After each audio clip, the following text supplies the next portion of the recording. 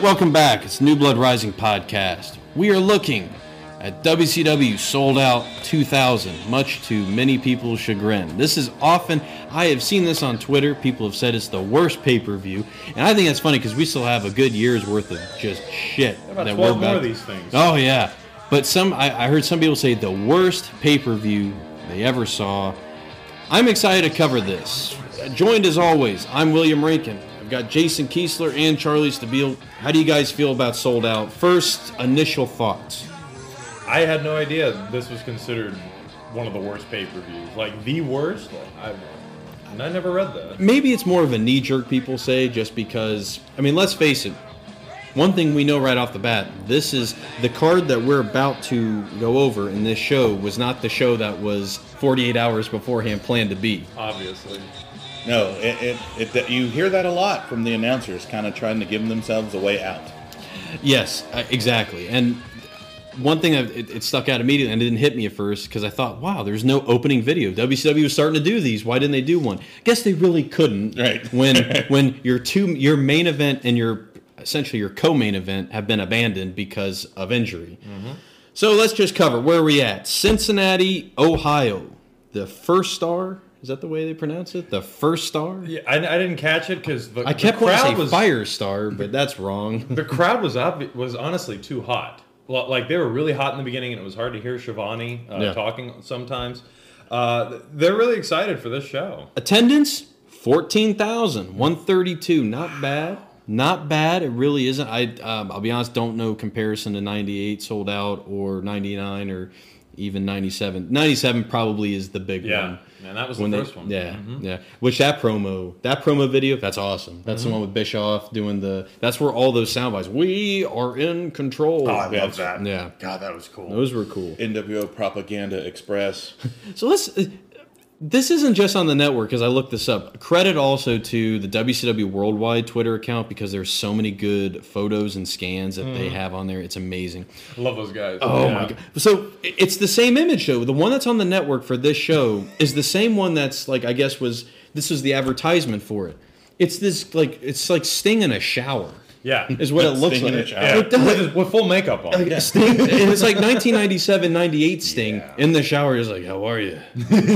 I'm still injured. Entramos en el baño. Whoa. It's not Vampiro. It's Sting. Sting legitimately, like I keep looking at it and I'm like, because I know this happens. This happens with even shows now where there's somebody that's on the poster that's clearly not a part of the... It reminded me of Mayhem's poster. Well, because Mayhem had Hollywood Hulk Hogan. Mm-hmm. Yeah, Hogan, DDP, had a bunch of people that weren't in the WCW title match. Yeah, and the listing below even added to the confusion. Did you guys also catch in the description something that threw me off, because it said the Triple Threat Theater match will decide the new WCW World Champion? Yeah. Whoops. I don't know who I needed. Kidman had a chance. I'm sorry. I don't know who I need to dial up on the old on the network. Like, excuse me. Well, it's not their. It is not their customer service. Trust me. Excuse me, but your description is incorrect. Perhaps you've seen a little show called Sold Out to know what's going on. Anyway, all right. Wow. So there's a 6.5 minute talk through with the commentators, which they even point out at the end. Well, I can't believe we survived that one tonight. 6.5 minutes. You know what I thought was Heenan neat, though? doesn't talk till 5:22. 5 minutes, 22 seconds in before Heenan says a word. I want to point out, throughout this entire broadcast, Bobby Heenan is oddly combative. Like, more so than usual. Yep. With the other guys. Right. And they are combative towards him. Like, there's a lot of, like, Heenan lulls. Heenan even gets cut out of a match at one point. And, I don't know. It just seemed like there was this tension that was going on at the table. Well, and at the same time, maybe they're also trying to dial back, like, what made Bobby Heenan good as a commentator was to have tension. Maybe he was conscious. Just to, I don't know, just playing devil's advocate with Maybe it. it's the new dynamic of Mighty Mike Tenay at the desk as opposed to Scott Hudson. Which I always heard there was always a bad dynamic with him and Shivani. Like I was just happy Hudson wasn't on there. Yeah. I was really happy about that. They tucked him in the back. Yeah, we'll get to that later. I had a moment where I remember that story I told you once about my dad that I loved, where they talk about the stipulations of the Kevin Nash Terry Funk match. Right. I had no idea that it was if Nash were to lose, the NWO would disband, which I just started laughing hysterically. I was like, I know who's winning this one. There's not a chance of that. I like that rundown though they do. I think Oh, it was good. It was concise, and I was like, I mean, hey, it looks cheap as shit. Yeah. The Hey, little graphic man. system They they've got. had like a day to put it together, I know. and it looked like MTV in the early 90s quality grainy film. Oh, I was happy with it. One thing I love also, like in this, we get like I call it the new Zapruder film replay system, where we get like this kind of weird, like I mean, it's like they heavily filtered it.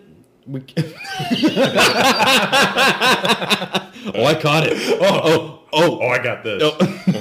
It looks just, and you get that throughout this rundown. I'm not going to run down the card like they did, because that's unnecessary, because we're going to get to the matches as they happen. But what's funny is, I kept forgetting, there was a pre-show. There was a pre-show. Where it's like, if you're, spoiler alert, if you're leaving the company, you're going to get your ass beat in the pre-show and probably exited out right then. So they kept calling it the pre-game, though. They did. Yeah, you're right. That's when they were just You're drinking right. and catering. So So we should say that this is the first show that we're doing on the podcast without Vince Russo. That's right. So And it feels like there's no Vince Russo. there is a weird There's feeling a on weird this. feeling, But dude. in a good way. I almost feel like there's this sense that there's almost a positive vibe, a morale boost, like we can do this. By the end of this show, I really think it's there. Granted, the more we're going to truck through this pay-per-view, because what's really very interesting is what happens 48 hours before the show and then 24 hours after it. That's when just everything seems to really... it's a tough 4 days for WCW. Is a nice way to put it. I mean, it's so bizarre because I don't know if you looked it up or not. I didn't. How did Jeff Jarrett get a concussion? Okay, so that's one thing Chris that... Benoit hit him in the stomach. So that's Patented. Shivani right off the bat when he says, "You won't believe what's happened." You won't. First, They replay it like 4 times. I don't see it. I think the part, because first they show the kick. They show the kick. That's how Brett's gone. Yeah, they show some angles They, of that I'd they never do the seen Fox before. Sports like 8 replays so that you understand what happens. But the Jarrett one, remember that's the book. He was booked in a triple threat theater on Nitro. He basically had to fight like 3 legends. Okay. And so in the third one was the steel cage, and Benoit was going to be the referee for him against Jimmy Snuka. Yeah, that's right. They were so- talking about Snuka. So they concentrate. They were concentrating on the Benoit part of it. But if you really look at it, although Snuka doesn't exactly botch it's a pretty decent splash that he nails on Jarrett. Yeah. What I was talking with Jason about was, if you look, and you've seen this, when guys are about to take a top rope move, they tighten up and it's like they plank? they kind of Almost. plank. Yeah, They they kind of, they kind of sit up a little bit right as the impact's about to happen. Oh, that thing. Yeah, like right before a splash, they'll Right. sit up and hold their arms out like this, Yeah. kind of. Yeah. So it looks like it may just it's a combination of the height that, so obviously he's coming out with an incredible amount of force, but I think it's a timing on that lift that he does, because the impact looks like it's the back of his head just snaps right back into the mat. So I think that's, I just didn't see that's it. the Yeah, best. That's the only thing I can think Yeah. of. They didn't show that in the replay. You see Chris Benoit's headbutt. That's true. Instead of you just see Snuka holding him down. Which presumably then was to try and maybe continue their storyline. Because I'll say this, it's one of the best storylines that we've had is those two guys being at it and then I was the show. upset here Jeff Jarrett wasn't going to be on this show, man. I know. There's I know, a lot of 'cause- people that are not on this show. Yeah, we'll Yeah. talk about because- that later. and- Yeah, and- there's people missing. And we're going to get to, we're going to cover the stuff, we're going to truck through what the pay-per-view is first, then we're going to get back to what oddly happened behind the scenes here with this. But the crazy thing, if you eliminate Bret Hart and Jeff Jarrett, that's 4 matches that have essentially had to be completely reworked on this show. So, This would have been a different show. yeah. So, right off the bat, because now this triple threat theater, which was going to lead off this show, presumably with Benoit and Jarrett, the triple threat theater contest that they were going to have has been reworked. So, sadly, unfortunately for Billy Kidman, he's pulling triple duty tonight. Billy Kidman has to face not only Dean Malenko, but Perry Saturn, and then a mystery member. Who is it? Who's it gonna be? Is it a member of the Revolution? Because when Shane Douglas and the Revolution do something, they do it in a big way. Right. So you know this is a player. Yeah, this is definitely a player. player 4. And I wish you hadn't ruined it for me on the phone. Because I was just not having it the whole time. Who knew? It was the varsity. All 3 members. Oh, no. But it's we'll get to it, because right off the bat, it's Kidman against Dean Malenko in this. I guess when it was going to be Jarrett and Benoit was going to be labeled a quote unquote dungeon match. This is labeled as a catch can match, which is like, well, what the? I guess this is like the old THQ video games where it's no ring out. Right. You just can't leave the ring, which wasn't explained to me. I didn't. Right. Matt wrestling. Pre-generations right of wrestling. Yeah. You know, which these two guys totally should have been able to pull off. Oh, absolutely. Like this match was, when I saw it was going to be Malenko, I was like, oh man, this is going to be good. And you see the match off early, it's got some good stuff. In the Dean beginning. Malenko should obviously be controlling the match because he's the master technician, but Billy Kidman can hold his own. Mm-hmm. Here's where the problem lies. Clearly, somebody didn't tell Dean Malenko what type of match this was, because as we just said, you lose the match if you exit the ring. Dean Malenko takes just a normal shoulder block bump. Yeah, I need a minute. Hold on. Time to recalculate. What? So is this kayfabe or not? I don't think because this is it doesn't look because kayfabe. nothing looks. Dean Malenko does not know he did not know that. Neither did we. I can't. He say doesn't know it. So when that ends up happening, then Dean Malenko is immediately disqualified. I guess you should say. Do you call it disqualified or? The referee just stopped the match. I love that Charles Robinson lets him get back in the ring. And then he tells him, You lost. Little Nate takes a moment though. You can tell he's like, I think I have to call this, don't I? And Shivani even Shivani outs it. He waited, but then he just like, I don't think you can do that. No, and sadly this match ends within 2 minutes of that. Yeah. If that. It's very, very short. Within 2 minutes now, all of a sudden this match is called, and you can tell on Malenko's face he's confused. Yep. Kidman looks pissed. Yeah. And he should be happy. He's got 2 more of these things to do. Oh yeah, totally. I mean, Yeah. It's just a bummer because by the end of this, I have a very strong opinion on how Kidman comes out looking after all 3 of these matches, and it's just a bummer this doesn't add to it. But this should have been the best one. It feels so bad because, as we were talking about, there's this awesome vibe. There's this different type of morale in this show that you feel. And we don't have Russo, guys. Things are going to look up. We screwed up the first match so bad. Right off the bat. If only Russo were here to tell him. But meanwhile, Malenko walks away going, tomorrow's another day, another federation. Yep. So, as we move on from that, what's great then is how, again, we go into this WCW panic regroup mode where we get some Zapruder footage, as I call it, with Vampiro and Crowbar and David Flair, what's leading up to this. Obviously now David Flair exiting the feud that he had with Diamond Dallas Page. He is now linked up. He finds this guy Crowbar at a gas station. Have you seen the footage? I love it. Gas station. He met him at the Sunoco. I love it because it reminds me. We used to joke about Chris Masters, like, "How you doing? I'm Crowbar." Mr. Crowbar? Is there a first name? And it's so ironic because later on, Crowbar is carrying a pipe.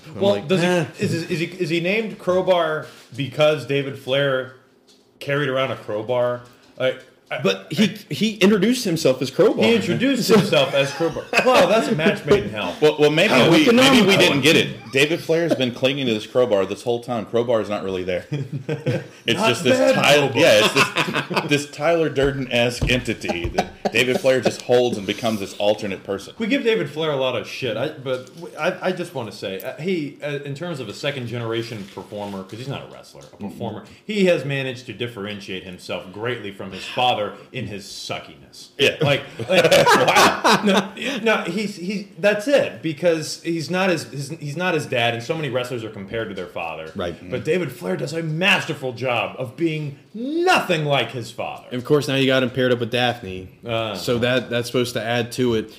So this is supposed to be a triple threat match, but this is like so many triple threat matches we've seen where two guys are clearly allies, and they're going to be allied 95% of the way through this before something happens. And they make it sound like Vampiro chose this match. Yes. Why didn't he just choose a handicap match? Like, that's what I don't get. I love the promo right beforehand with Flair. Oh my! Crowbar. So they're going off on bullshit, and it's just crazy shit. And then it just ends with Gene Okerlund just going, "You are sick people." What's great is through this, David Flair is still finding ways to beat up Arn Anderson. Like, Hey, crowbar him again in the package. just keeps finding ways to do it. So we're in the back. We get Scott Hudson with Vampiro, who gets to talk all of 2 seconds before A.T. Chono. Oh yeah. Who is this guy? I am sorry. I did not do my due diligence to look up who A.T. Chono was according to his shirt. That was Masahiro Chono. Shivani had to say Masahiro Chono, and I was like, oh, I remember hearing that name a lot. Yeah. Well, that's what I was wondering. Why is he labeled? I keep calling him AT because that's what it says on his shirt. Is that A.T. Chono? Well, he's the ad. Maybe he's a Star Wars is fan. this Twitter? Was he come up with a Twitter handle before? It's not in English, so it's not going to help. But it's so weird because he comes in there. Of course, we don't know what he's saying. Vampiro looks confused and probably a little pissed that once, like, I've had to go through this Oklahoma storyline. Now I'm in here with Flair and Crowbar. Well, let's take a step back. You skipped the fact that he also had that debacle with Berlin and the Wall. Right? That was a very confusing singles collar match. That was a launching pad to the Oklahoma thing. That was supposed to get him places. Get out of here. Get out of here. But anyway, all right, so you just mentioned the Mean Gene thing with the David Flair clan. Yeah. That I love it. You're sick. You are sick. It's classic Mean Gene. The stuff like when he said to Randy Savage, like, "You can't say that on TV." You guys, during this chaotic time where we're trying to fill time because that match clearly did not happen how it's supposed to with Malenko and Kidman, do you guys see the camera goes up to the woman in the crowd and she gets frightened? Yes. Spooked. He's so spooked. Oh God. To go back with that promo, that's where I tweeted out the picture of the hyenas. Is because all three of them just go, "Oh, you're laughing, I'm laughing." You feel like they're like trying to act like they're on pot, like they're on the pot. They're they're definitely on the Reefer Madness version of the pot. I mean, you've been around people who act like they're high. They're not really, so they try to really go over the top, like by either laughing a lot or you know what I mean. It's like, what your parents think. it's getting true. on it is. Yeah. Oh my God, guys, these M&Ms are starting to kick in. All right, so Vampiro's out first. He gets a decent pop, and he should because he's good. He's very good. I love the sign. Did you see the guy? David Flair is my hero. Yeah, and they bring it out too, and I want to point out WCW has managed to find like the biggest rednecks that you can find in Cincinnati, Ohio. Yes, like, these fans are awful. Oh, like when you can actually audibly hear them throughout the show. Yes, you know, I'll talk. But you say it's a hot crowd, which is but good they're for them. hot. Yeah. Well, there's the guy that's behind the announce tower that has like 17 signs, all of them glittered. You see them throughout the night. Since we're going to talk about signs, two of my favorite signs, and I think this is where you see them. There's a sign that says "Asia is my dad," and then the sign right next to it says "Hi, Grandpa." I just thought that was awesome. I was like, one sign was just a guy's name. It was like Miller. Yeah. And I'm like, all right. He's an Ernest the Cat fan. Come on. Well, something like that. So ridiculous. This match, all right, so, there's not really much a need to go through a super play-by-play with this because the funny thing... Vampiro does a Hulk Hogan pose. Yeah. And I was like, hey, that's worth noting. I'll write that down. What's really funny is clearly Vampiro does not respect David Flair at all. You can tell, and it's not kayfabe. He looks at him like you're a piece of shit wrestler. Because there are times early on where Vampiro is in the corner and he is egging Flair on to chop him because he knows they are going to be shit. Oh, and the chops are, they're terrible. So then Vampiro's like, oh, you want to see a fucking chop? And I want to point out also, Ric Flair, out of shape, looks more in shape than David Flair. David Flair is not fat, but he has a fat man's face.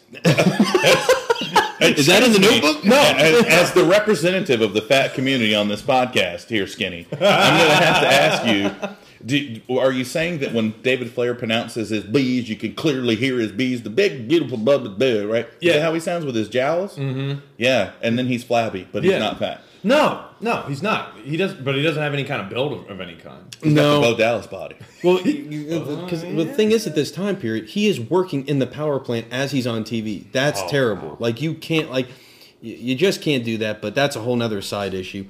This match, what's funny is, again, we talked about clearly Vampiro, like, everything he does with David Flair looks bad, and you can tell he's not inspired. But when he's doing stuff with Crowbar, he's got some moves. Oh, that Northern Lights that they do. That's when I popped up. I was like, hey, I might have to pay attention to this guy. That was a really tough neighborhood, that gas station was in. Any of the interactions with Vampiro and Crowbar look good. I have never seen a release superplex before. Yeah. Good. That looked dangerous. It did look dangerous. They call it out. They go, he let go before he got to the ground. Way before. Yeah. But as much as Vampiro doesn't respect David Flair, I don't think Crowbar does either. Because there are times, and you could write it off as kayfabe because it's a triple threat match. He's clearly like, no, just stay back. We've got the crow. We don't want to lose him. So, I feel so bad. We get a bad botch in this. Oh, yeah, the face buster. Yeah. The crowd knows it, too. They're all over this shit. Yeah. Poor Vampiro. He tries to reverse that powerbomb into a facebuster. Does not. I don't know happen. whose fault that one was. It's hard to tell. It's all about timing, who jumps first or whatever. But then after that, we get to see what a wonderful kisser David Flair is. Well, he is his father's son, as they call it out. Yes, he makes doesn't that have a kissing gene of Ric Flair, and it takes 27 minutes and 8 seconds for the war on women to continue. They made it pretty far. Yeah. Yeah. It'll be back. Oh, just a little? Doesn't take long, though, until we get to our... by the way, the double replay system, or the double feature, finds its way into this match. Yeah, I was when it first happened, I was like, oh, God, what's about to happen? Because he knows how it... You're like, oh, wait, oh. My network's acting up again. But it wasn't bad. Like, I was glad at least, hey, they're once again, they're trying to incorporate these things that they just... Yeah, because that's something they used to do in old WCW. Yeah. And, it was nice to see, like, a revert back to that, because you never saw that during Russo's tenure in those first 3 months. Anyway, what else can you say about this thing? We head towards the finish. Crowbar hits a big splash. It sets up Flair's figure 4. But then as he's got him in the figure 4, that's when Crowbar finally touches him. Like, I really want to win this match. I don't want you to. I'm going to pin Vampiro. I'm going to try to pin him. I'm going to call an audible on you. So then, of course, as Crowbar breaks up the pin, he goes for the pin and it gets broken up. Him and Flair start to exchange a couple of pleasantries. Daphne tries to get involved, of course, and of course David Flair ends up splashing her. Leads, and then, of course, I'm so glad that David Flair gets to eat the finish. Yeah. And not Crowbar. Crowbar gets taken out of the mix, and then Vampiro is able to hit the nail in the coffin. He ends up winning the match. Mercifully, this ends. This went on a little longer probably than it should have, but... They had to kill time. I don't hate this match. I don't hate it, though. You're right. Yeah, Crowbar, he brought it where it needed to be brought. This probably would have been okay as an opener. Right. Yeah, it's I can't really hate on it too much considering what it was. And I'm glad Vampiro gets, like, a real win where, like, I understand, like, this seemed like it was a legitimate struggle for him versus the struggle he had with Oklahoma and Starrcade and that mess. Nevertheless, Vampiro comes out a winner. We head to the back. It's Buff Bagwell with a fanny pack and a carry-on. He's all business. That's right. He's wearing his denim shirt. Buff Bagwell. Denim shirt tucked in. It's Triple B. Mean Gene. He's with Tony Marinara and the Assholes. Disco Inferno is now their manager. His protege. Yeah, because, well, I missed something here. I didn't think it was leading to this. So, and he's reluctant. So after the events of Starrcade, when continuity, God love them, they actually bring Disco out of the trunk into Papa Mamaluke, I guess, or Marmaluke. Marinara. Papa, I'm sorry. I'm sorry. Papa Marmaduke. Rough. But basically now, to work off his debt, he basically has to be their manager, which is awesome. Because Disco I love this promo in the back. This is some of the funniest shit because you have Vito and Johnny the Bull, they're talking all this, and they look at Disco's like, what are you going to do for a match? And he's like, he looks at hey, bro. I love the look on Disco's face. what do you want me to do? It's your match. It's like Charles Bronson. It's my car. The favorite is when Vito looks at Johnny the Bull and says, "Tell him what you." I'm gonna break their thumbs. You're gonna break their thumb. Like he repeats it back. Like, Oh, Lord. that wasn't your line, but that's okay. Just say some Italian stereotype. You're good. This is an impromptu match. This was not initially on the card. They're going to be facing off against the Harris brothers, a.k.a. Skull and 8 Ball. Yes, it is. Yeah. Slash They creative decided control. to Creative leave. control. Yep. Slash the Bashams. Yep, they decided it was time to leave behind the creative control gimmick and just be themselves. Once again, wrestlers openly dumping their gimmick on television. I'll tell you what, it's good. They come off better as these guys than they do the DOA. Yeah, this is more like their style. Yeah, absolutely. Although I do like how Tony Schiavone has to keep reminding us which Harris brother it is. Right. Like, it doesn't matter. You like how Shivani's like, I pay attention to the tattoos. Oh, the tattoos. Ooh, like that's groundbreaking. That's what we do with the Usos, kinda. They have their name which one's tags. got the right face painted? Which one's got the left? I don't give a fuck versus who gives a shit. What do you guys think of this match? This tag match? It's a little long.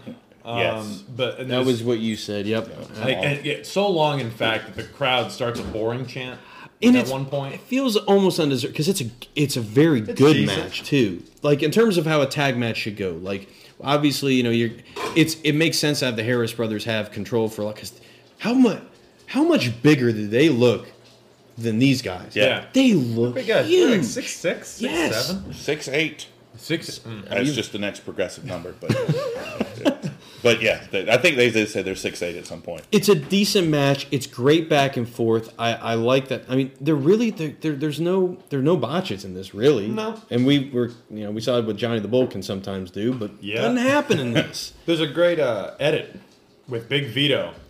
I don't remember exactly when he says it, but you can clearly read his lips where he says, "Fuck you too, piece of shit."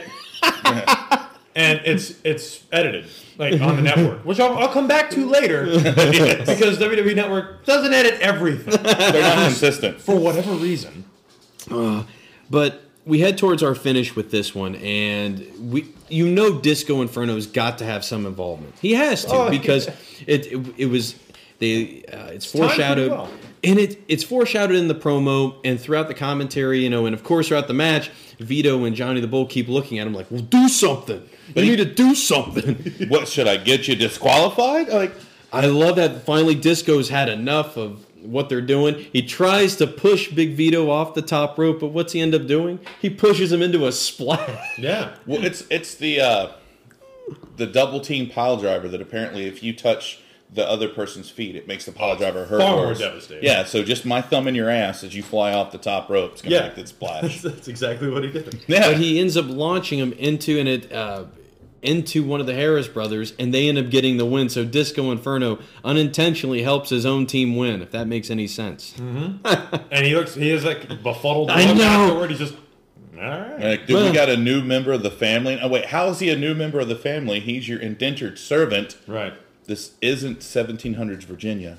I'm excited now. I am excited to see because I'm Disco's on a decent trajectory here for our podcast. Like if we go back to Havoc, where it was just he felt out. Lash LaRue? His lash. Yeah. Out of place. Mayhem, we see him against Evan Courageous, and that's when we start to see the family storyline come into play. And then it's at Starrcade where Lash LaRue? yeah, Which he's conspicuously absent. no, yeah, but I'm excited. It makes me excited to see what happens with Disco next because he's actually coming off very well in this. Oh, he has the funniest moment during the main event.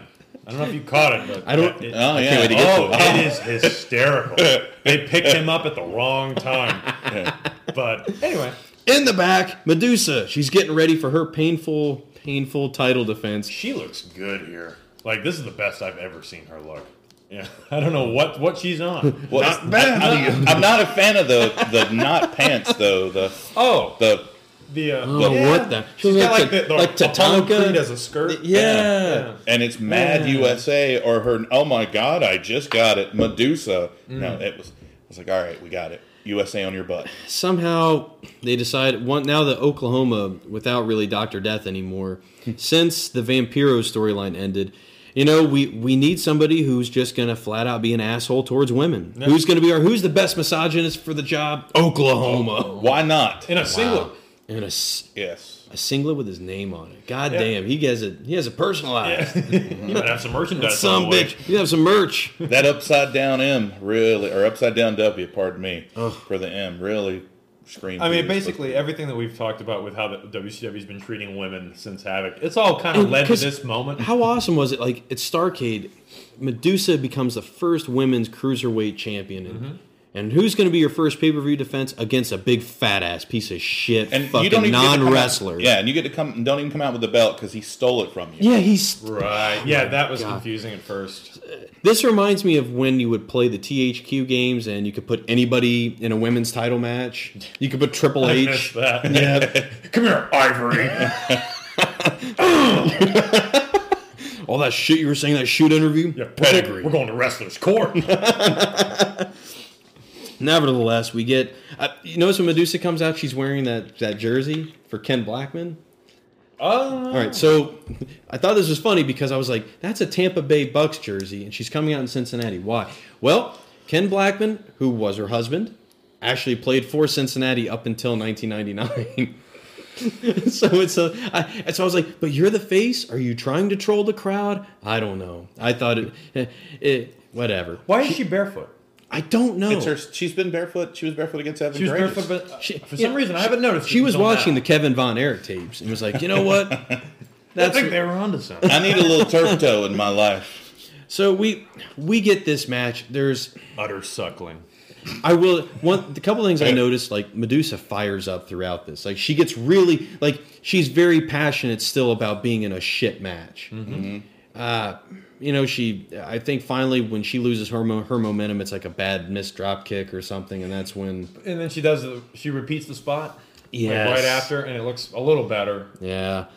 But we actually get a run-in this match from Asia because why not? Other women need to, get involved with this and beat up sisterhood. Yes. So we got, because Spice is also out. Let's not forget, she's still, I don't know, her running buddy, I don't know. Her valet. It's weird to have Asia come out and have Spice out there and Medusa, and yet Oklahoma still goes over. Yeah. Does Medusa go over? What? Oh, no, like Oklahoma wins the match. Oh, yeah. And yeah. It's and then it leads to this odd kind of sexual thing with barbecue sauce. Painful barbecue Oklahoma sauce. wins with a quick roll up, pulling the tights. He has to. I mean, there's no other way I can. He rips off that skirt thing, and she's got like stuff on still, but she's still like, no, I'm exposed. Well, I think it maybe goes to all the shit he was talking about earlier. Is like she doesn't want it to be looked at as a sexual thing. So it would be the same thing as if you pulled down a male wrestler's trunks. Because let's not forget prior to this match, they had an evening gown match on Nitro. Medusa in Oklahoma. That happened. That did happen. So, yeah. Well, Oklahoma, your new Cruiserweight champion. Like it or not, that piece of shit still continues to... Does he even qualify for the Cruiserweight requirements? Well, that was part of the thing. I was like, that not only is he way overweight, he's not. We got a non-wrestler who, I'm sorry. We also, if we know what happened to his booking buddy before this match, the fact that he was still on this show is so weird. That. I don't understand it. What happened to the doctor? Not who, but Death. To be honest, like and going through. I don't know. I wouldn't be surprised if he got injured because poor Dr. Death was so prone to injury at this point. We saw in the Brawl for All in WWF before this, but no, he's not. He's not really a part of this. He's not really a part of this storyline at all, which is weird. But so yeah, like you mentioned, he's post match. You mentioned like he's a cruiserweight here. He wins a cruiserweight title for some reason. Then later on, Tony Schiavone, I don't remember who he's talking about. Maybe it's Sid, but he goes, yeah, you would never confuse him for a cruiserweight. Oh, that's right. It's a good pull. Yeah. But you would, Oklahoma. I bet he wears medium-sized T-shirts. You just alluded to it. After the match, they had this weird, like, let's take the barbecue sauce and just pour it down his singlet. It was a little hot. Pouring it down there exposes the business. Exposing the business. It did kind of have this... exposing something. It just the screaming in agony was a little much. Not like embarrassment, but agony. And like a second ago, you said it was because it was hot barbecue sauce. Maybe it was that's pleasure. a flavor, but not what? Maybe it was what? Maybe it was pleasure. I'm like, well, Good God, is he a He's a screamer? misogynist. Oklahoma's a screamer. This Ow! I think we can even beyond the screw up in the first match. Orgasm. That's exactly what I was thinking. This is the low point of this card, I would say. That's pretty. But at least the low point's out of the way. Yes, Very early on. it's true. Because in the back, it's Mean Gene with the new WCW Hardcore Champion, Brian Knobbs. Brian Knobbs thanks Fit Finley, then says he'll put him in a coma. He's a good friend. So, He needs a break. so it was on Thunder. Just before this is when Brian Knobbs unseated the very wily Norman Smiley, who had somehow eluded everybody, all the months. challengers for months. In his defense of the WCW Hardcore title, Brian Knobbs is now your champ. It sets up. I love this name, For the Hard Way. Oh, I actually really like That's that. a great name. Yeah, I was like, hey, it's kind of like I kind of get it. Yeah. For the Hard Way. So we got a four-way hardcore match. Brian Knobbs, your champ. Ming, his running buddy, of course, not Ming's, but Brian Knobbs's, Fit Finley. And then Norman Smiley. God bless him. My boy. Comes out as a Shield Prime member. That's right. He was the first member of the Shield. Why can't Brian Knobbs say a classic American saying the right way? Like he gave me back the eye of the tiger. I'm like, well, you had it? and then he said, oh yeah, Fit Finley took me underneath his wing. The student has become the master. Just no. It's a lot of cocaine and kung fu movies in his past, there, buddy. I love when these guys come out because they're both dressed the same and they're dressed like Dudleys. Yeah, that's it. That's it. I was like, why do they look so familiar? So weird. But we said Norman Smiley comes out as a Shield Prime member in his riot gear. Great. He's got that shield. Literally a shield, his riot baton, and his new version of the Big Wiggle, the Papa Bounce is what I'll call it, because he looks like Dad from the Wayans Brothers sitcom, which was on at the time. Don't tell nobody. This one, you know what? As opposed to other WCW hardcore matches, one thing that's great is they don't immediately abandon the ring and go to the back. We keep it ringside at least. Just catch can rules. Malenko was giving him some tidbits. There's this great moment where Norman Smiley has a trash can in his hands, and he has an option of 3 people to hit with a trash can. And who does he choose? Who does he pick?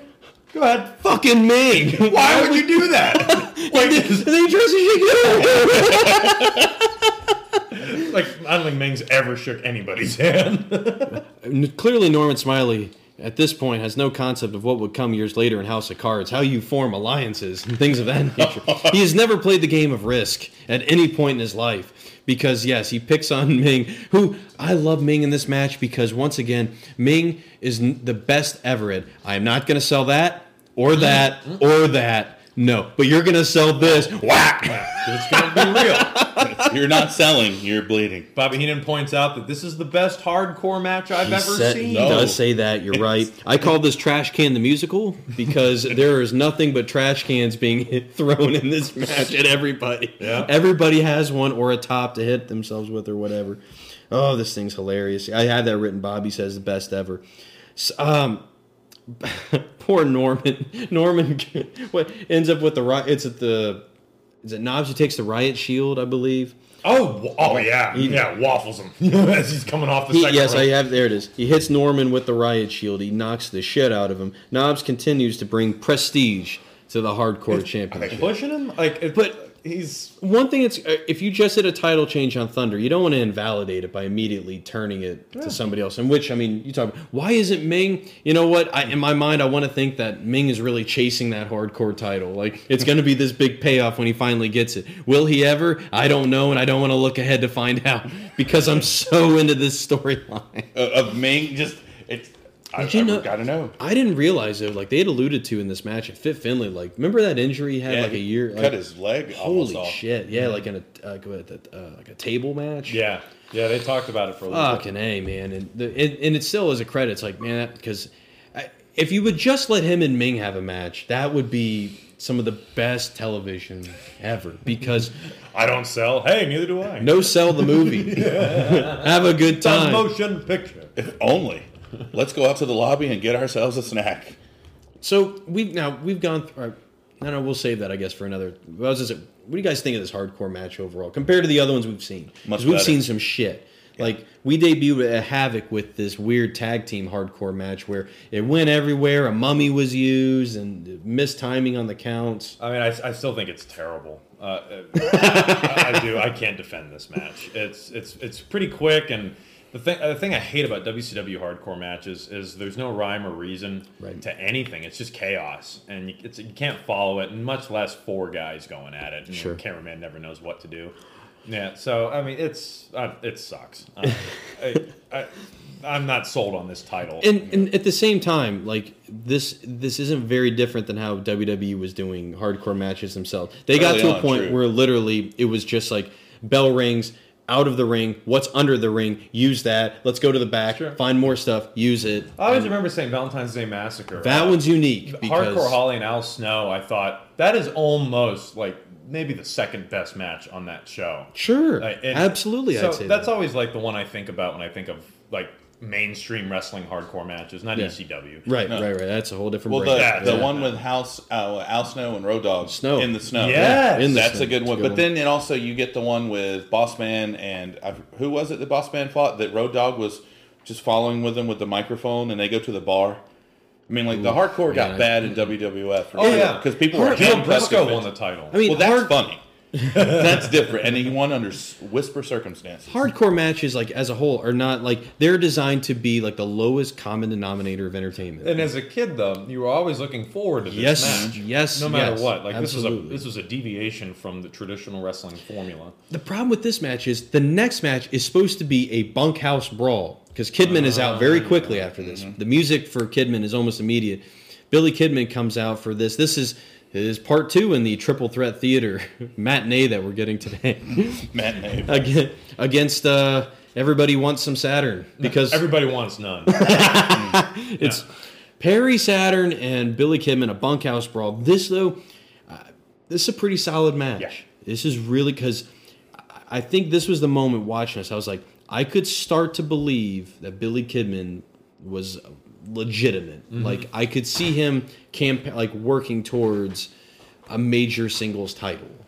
Would you agree? Oh yeah, and I think it has a lot to do with the opponents that they pair up Billy Kidman with, and Perry Saturn, who I think is an extremely underrated wrestler. Absolutely, was a good guy to put him with, because like the thing you pointed out about Saturn that is so true is this was a guy who could do cruiserweight moves and he could do big guy moves and submission, Yeah. I mean, he was a technician and he can do fucking moonsault. You know, and he had the ECW background, so he could get aggressive. The Eliminators, yeah.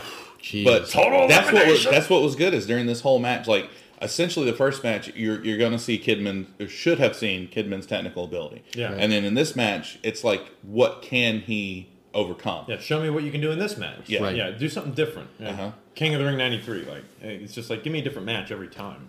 And see, what we're talking about is what the commentators should have been talking about. But instead, even though there's nobody new who's going to be coming in to watch this show, we get about 3 to 4 minutes talking about the main event again. The same old damn problem where I've already bought the pay-per-view. At this point, you should be pumping up Kidman as much as possible because we know he goes over because he does. But goddamn, like at some point, like because of what is going to be happening after this show, what we know happens, he has no stable anymore. He's on his own. Like this should be this should launch him in a trajectory towards that major singles title. And despite that, we're going to be talking about Benoit and Sid, which anticipated for sure. But like you said, we've already bought the pay-per-view. Well, unless you were following at home on the WCW online chat room, and decided to buy this now.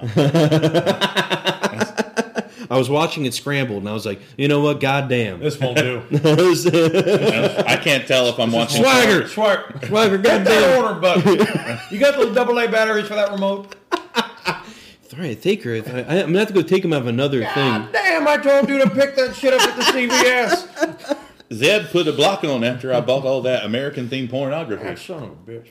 There is an amazing spot though in this match. I do love there are two of them. One I have to say is funny is they do the facebuster move. They do the facebuster counter out of the power bomb, which I swear Vampiro somewhere must be crying because they nail it. That's pretty good. They nail it 100%. But the big spot, and I love this. This is always good in a match where something gets set up, but it's not used immediately. I forgot all about it. Yeah, that's exactly what it's supposed to do. If only the cameraman had been on top of it. Because goddamn, doesn't it look like he just exits the planet? But then I hear Well, the camera. There was a camera on top of it. Right. The guys in the truck that weren't because we got the grainy replay because coming. He goes over the top rope, and I just hear this crunch, and I go, "The hell was that?" And it's a release belly to belly suplex. And the commentators, they kind of build it up to be more than it is because it almost looks like Billy Kidman's head hits the ring apron as he's coming down. It doesn't. But they're like, oh, he could have broken his neck. Because he does. Because it almost does his head hit the apron? No, it didn't hit. Was that his hair? It was his hair. Okay, it was his hair. Yeah, because his head never did anything. I got you. But still, it looks. He was just no selling it. This is when that spot comes up next. That's when Saturn goes for a power bomb and Kidman reverses it into a facebuster to get a very well deserved 3 count out of this. I really, really liked this. It's the best match so far. Yeah, totally. And I kept thinking at this point, I was like, man, are they really going to have him run through the entire whatever's left of the Revolution? I don't know. But it makes them look weak. Oh, my God. And I guess it doesn't matter because they're on the way out. If they were in a better wrestling city, that crowd would have been clapping. Like, not just cheering, but clapping, too. Because that's like, all right, you've already got a guy who, we kind of got gypped, but what he just went through. Totally. Absolutely. A couple of odd moments here. There's a common theme in this pay-per-view of the commentators saying rock sayings. Okay. I caught this a couple times. Yeah. Bobby Heenan says he should have brought a Brahma bull. Yeah. There was I caught the Brahma bull. This happens again later with another rock saying. Tony Schiavone once again says, "Come as you are." And Charles Robinson, it's my favorite moment before the actual wrestling starts. Perry Saturn says something to Charles Robinson, and I could read his lips. He almost just kind of went, yeah. And he just rang the bell. It was just like he was so annoyed with Perry Saturn for something he did in the back. I don't know. But want to see me do a cool trick with my eyes? Yeah. Hit the bell. Hey, are you watching that show Action with Jay Moore? No one else is. Damn it. Yeah. All right, so immediately, commentators, they're talking it up. It is time for brother versus brother. Oh. And when I say that, I'm trying. I started thinking about WrestleMania 14. No. Now we get to hear more about the fissure that has occurred between Stevie Ray Neidhart and Booker T. Hitman.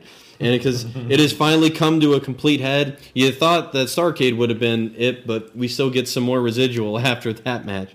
I actually really like this vignette. Yeah. Oh, it's great. Except the problem is, are you like? It makes me almost think you're the face. Right. The way, that's exactly what I wrote too. Because he's talking to all those guys. Those look genuine. But I mean, honestly, the only thing that doesn't look genuine, it looks more like Spartanburg than it does Harlem. I think they maybe were in Houston for real. It's 110th Street, Houston. Yeah, that's the other thing because it doesn't look like Harlem, but it's definitely making Stevie Ray come off as the good guy. Except if you look at it like this, everyone was asking him where Booker T was. Not like, hey, it's good to see you. It's where's your brother? You're here, but where's your brother? Mm-hmm. So it's like, and I get it though, because he's like, see, he's forgot about y'all. And they're like, no, man, he owed me $12. Like, none of that propaganda and stuff. Yeah. It's the only thing that's weird about the video package, other than how it looks, not being Harlem, is they have the crowd in Cincinnati yelling over the video. Mm-hmm. Why hasn't WCW mastered this yet? To tune them out. Exactly, because that's not what if there was somebody doing a promo in the back. Sure, then it makes sense. Yeah, because you want a reaction from a promo. Right. So Booker's, it's everybody's music. Everybody just keep the track rolling for both entrances. I hate that. I know. Even though I love the music. Booker comes out. I hate that. I don't even know if it's a singlet or whatever it is. He's wearing his own version of Eddie Murphy's jacket from Delirious. The thing looks awful. It does look really. It looks like it should be on a. A little too red. Because remember we got used to Booker in just the pants, like Right. the And he long used to tights. wear a real singlet for Harlem Heat. In Harlem Heat, It right. was a cool looking thing. That Well, he looked also cool. wore he was back in the day he wore the one-legged singlet. Those Right. I remember yeah. you're talking about because at one point when that was Zack Ryder kind of had one of those Yeah. one leg kind of Yeah. All right, so. But we don't go immediately to Stevie Ray Neidhart. No. We need to have Booker cut a promo in the ring, which, sucka. You get the idea. Flub. yeah. Hey, One more thing. I love how he clearly was like, Booker T was out fishing the day before and was like, yeah, I got some lines. And then like he had a good one. And then realized he didn't say it in time for the promo to end. It was like, no. One more thing. I'm going to hit my mark. Stevie Ray still wearing Harlem Heat trunks. Yeah, he hasn't evolved yet. No. His black and gray Harlem Heat trunks. This, it's not... All right, so when these guys lock up in there, is it clunky? Yes, because Booker T is so immensely talented in everything he does. And Stevie Ray just looks lazy. Yeah, it's just flat. It's a flat performance from Stevie Ray because I was, this could be cool, and then I remembered, that's right, it's Stevie Ray. I kept... I thought when I wrote down this match was that Booker T was clearly the Schwarzenegger to Stevie Ray's Danny DeVito. Like all of You got the bad stuff. Because that's sadly that's how he comes across. Like when you look at Stevie Ray, he should be just dominant, but he has a shitty ass pedigree.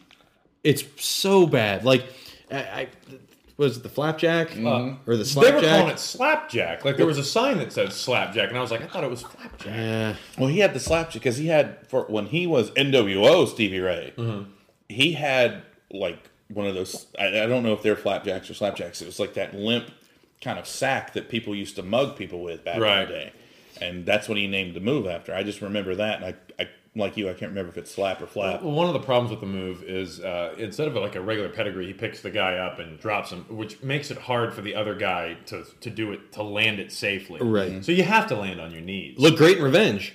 Yeah? Yeah. Oh, you're going to take it. Oh. Hell yeah! Hell yeah, he took it. All right, but I honestly thought going into this, I was like, if anyone's going to get a decent match out of Stevie Ray, It's got to be Booker. right, because you got that thing. Like, if nothing else, you're brothers. Yeah. like There should be a chemistry here. there should be some type of chemistry. It's not the worst, thing we see, but what comes up next might be. But It's Paul White! Can we say it?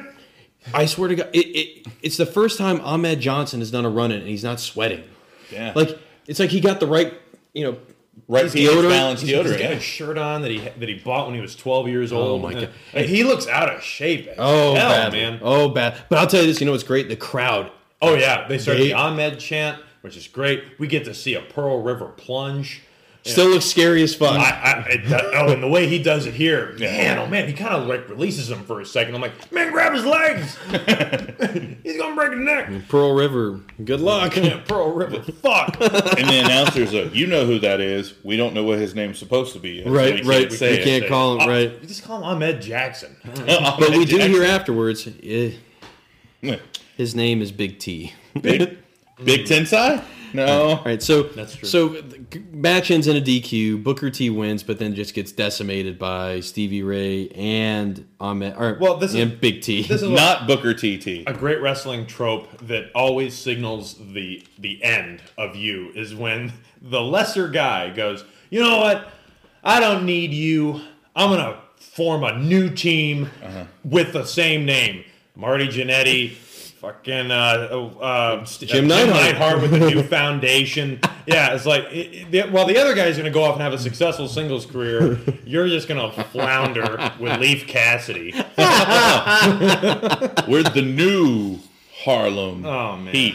We'll work for the new right, so Harlem Midnight Medium Cool. Not going to get too deep because I don't know how this will pop up on Super Bowl, but to give you guys kind of a hint, do you guys know where kind of the Booker T, Ahmed Johnson, Big T feud goes? I don't. Nowhere. Okay, so they end up having a dispute over, of all things, the letter T. So at one point coming up in the future, we're going to have Big T against Booker T to decide who keeps the T. Does Mr. T ref?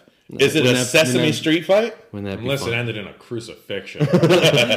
On T.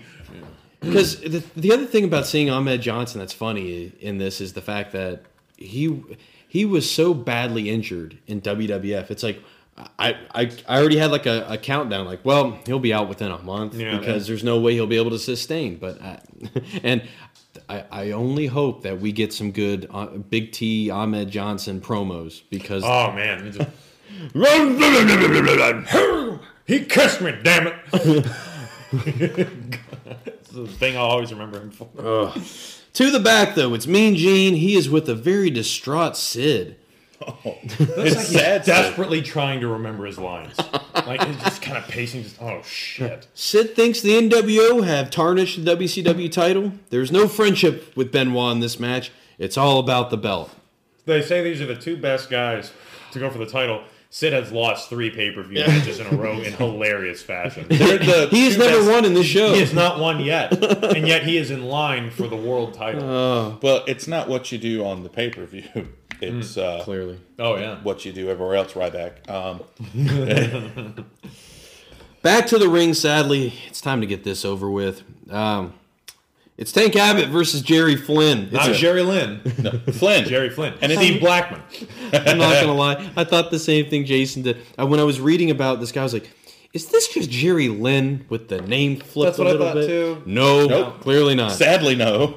So by this point, yes, we have had the debut of Tank Abbott, who at this point was a very popular guy in an up-and-coming UFC. It was clearly not as popular as it is now, but he was one of the defining men of UFC. Funny enough, do you know what his record was at the UFC at this No. point? 8-10.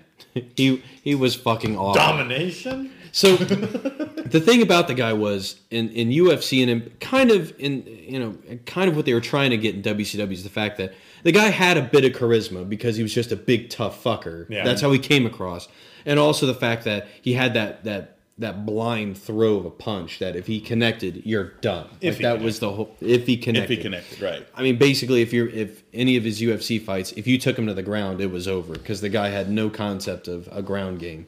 So just wanted to put that out because they're still trying to build him though as just this badass in WCW. Him and Jerry Flynn have a bit of a rivalry on television. At one point, they both get thrown into jail, but not just separate cells, the same cell. Yeah, I was. Where they beat the shit out of each other wonderfully.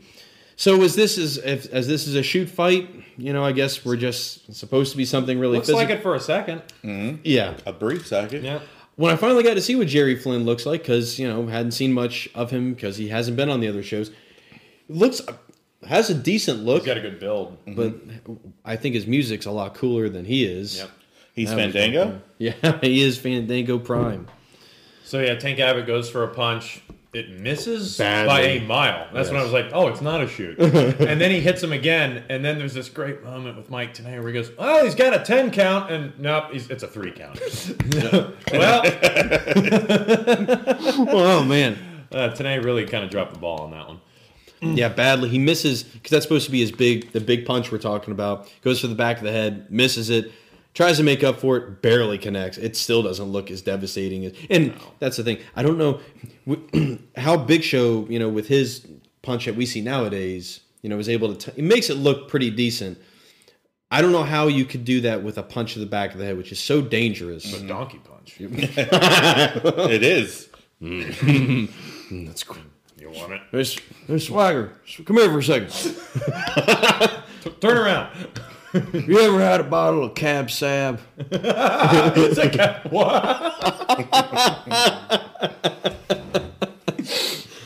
And we All haven't right, even so- drank that much during this one. All right, so it's so hard to believe, and we're gonna have more on Tank Abbott here in a little bit because this is mercifully very short. To think if the guy running the show, the previous shows I should say, ran this one, could have been a different story what we would have seen from Tank Abbott tonight. But mercifully, that's over quickly. A shoot fight, whatever. Video package. It's DDP and Buff Bagwell. Ooh, this one's personal. Buff Bagwell ain't doing my wife, Kimberly. There is a vicious rumor right now about you and one Kimberly Page. I'm telling you, we're just friends, okay?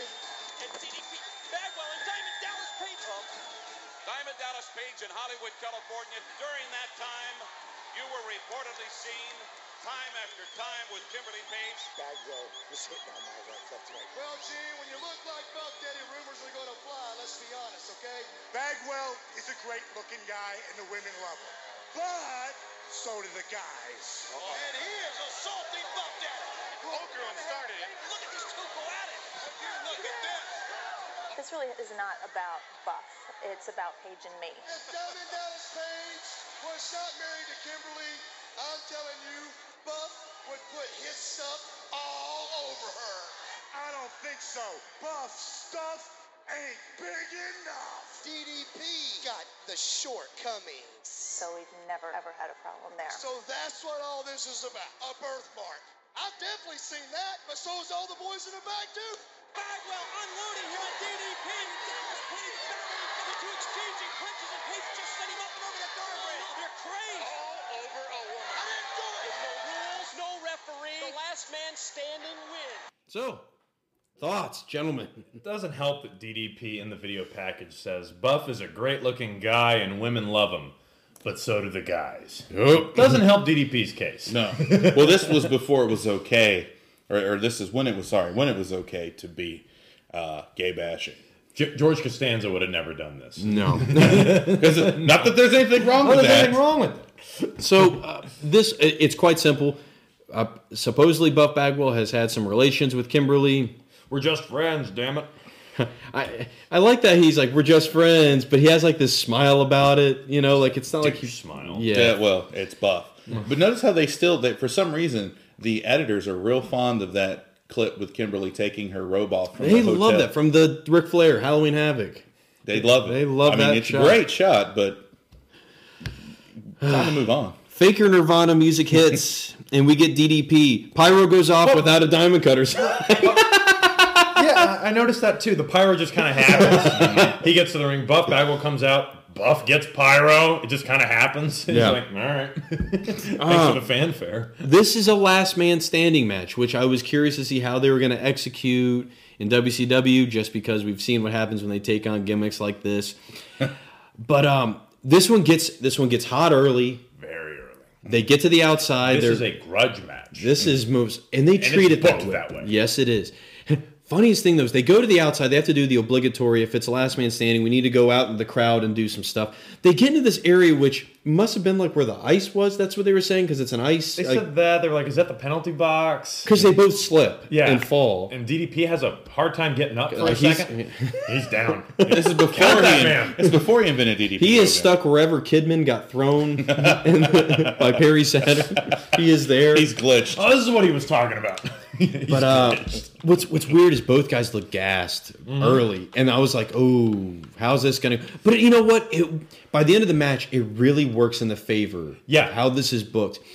All right, so But there's one asshole in this match that completely takes the attention away from it, and it's Slick Johnson. oh yeah, okay. I love this overly sexualized storyline, and the referee is Slick Johnson, and he's getting the fans into the count, and he's like, oh, duh. And then when he comes up the second time, he actually motions to the crowd to start counting along with him. Am I over? Am I over? The ref's getting over. Slick Johnson. Here's one thing I like. Destined to be a He manager. doesn't do the classic like slow like one, I hate it. and then you wait. But the problem with that is that every time the count ends, it's at 9. Every single time it stops at There 9. is anticipation. Okay, all right, before we get to that point, because first we get another great outside segment. Because they come back to the ring, do a little bit more business. They both have their horrible. They notice they both do a bad swinging neck breaker in succession. DDP's always look like that, and then Buff Bagwell's like, "You think that sucks?" He doesn't even get his neck. No. It's the swinging No. breaker. No, yeah, it's a swinging breaker. But we head back to the outside, this time up the ramp. We go up to the WCW.com desk where Mark Madden Found him. makes his debut on the podcast. So yeah, I love this. We got to plug the website while at the same time destroying the computer. Murder is committed. They take those Hewlett Packard monitors and they gladiator them at each other. Rocky Fours. And do you see when Bagwell takes it? Like, it clearly hits him back in the head. He's down. But they then crashed the website, dude. Man, that table spot. Jesus, it's a lazy elbow, but it works. I don't care. I works. came out of my seat because the camera wasn't ready for it. All of a sudden, crunch. I was kind of concerned for him because Yeah. those are generally very cheap sets. I Yeah. thought it was just like one of those kind of wicker fences. Like, Buff, don't do it. It's like I hate you, Buff Buff. goes up 3 rungs and go, this'll do. Well, earlier when you were talking about them being gassed and then like lazy moves like this, when it's a grudge match, I kind of okay with I can that. buy it. Because my thing is you're invested in beating that person, Yeah. not winning. I'm just so gonna throw everything at you. Yeah, just do it. It's not about pretty. It's We get a about little effective. color. It's DDP's back. He gets a little gashed out of this. And It's from one of the keys, probably the K key. That stands for cut. So after Buff Bagwell delivers that horrible elbow, which is awesome, Mike Tenay just goes, it's not often we see Buff go for a high-risk move. Isn't his move the block? His move is the Buff Blockbuster. And he proceeds to go to later in the match, go to the top rope 2 other times. It's like, Buff, come on, yeah, today. what are you talking about? You're just pulling shit out of your ass. He got electrocuted and kind of briefly saw himself in TNA, and it horrified him, so he can't talk right. We get back to the ring. This is where they both guys look really gassed at this point. But we get a good exchange here. This is when those 9 counts happen. Yeah. Mhm. But you know what? Like, to the credit of the live crowd, eats it up. We get a Buff Bagwell chant. Yeah, We get a DDP chant. which is a lot heavier. Which is a lot heavier. Thank Because God. I was like, Are we doing this? chanting for Buff? Are we doing this? This is weird. Swagger, you believe this shit? I mean, if I was a betting man, Vegas odds would have told you. You've done it now. You've gone and made a big mistake. All right, so Buff ends up. He hits the Buff nails the blockbuster. It doesn't look like he's going to be able to do it. No. When he's in the air, I'm like, oh, geez. But he pulls it off. Yeah. Thank God. Paige barely answers the count. Crowd is like just incensed at this. This They is are fun. huge. All right, so at this point, then Buff finds the riot baton that's somehow still in the ring. Yep. The riot baton. How did Was it still in the ring, or was it?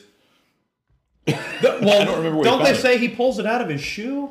That he had that. That's a different one.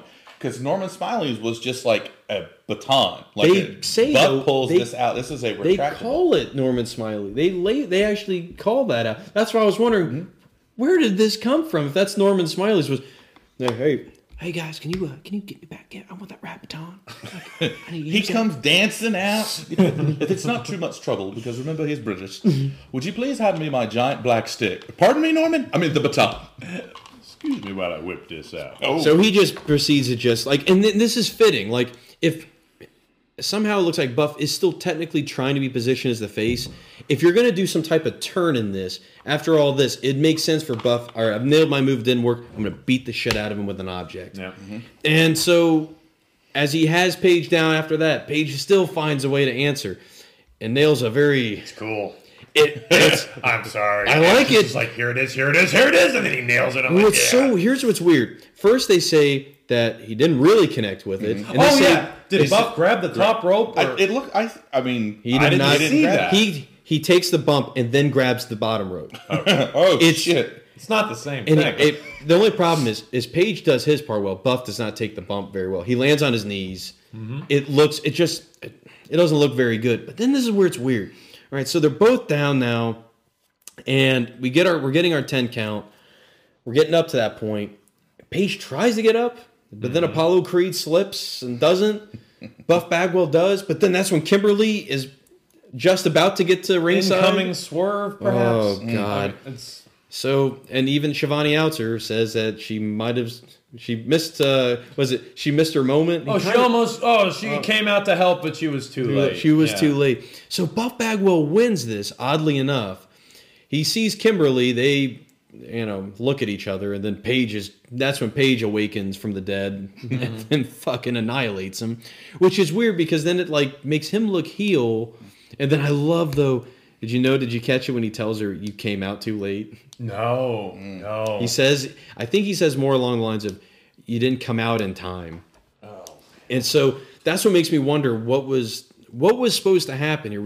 If Kimberly was supposed to be out earlier, was there supposed to be a different spot to finish this up? Because this ends sadly kind of abruptly. Like he nails his finisher, but he can't get up in time, and Buff Bagwell can. And they try to cover for it, I guess, by saying he either didn't nail it all the way or he grabbed the top rope. It's just kind of a mess. What did you guys think, though? Overall, we heard some adjectives about it.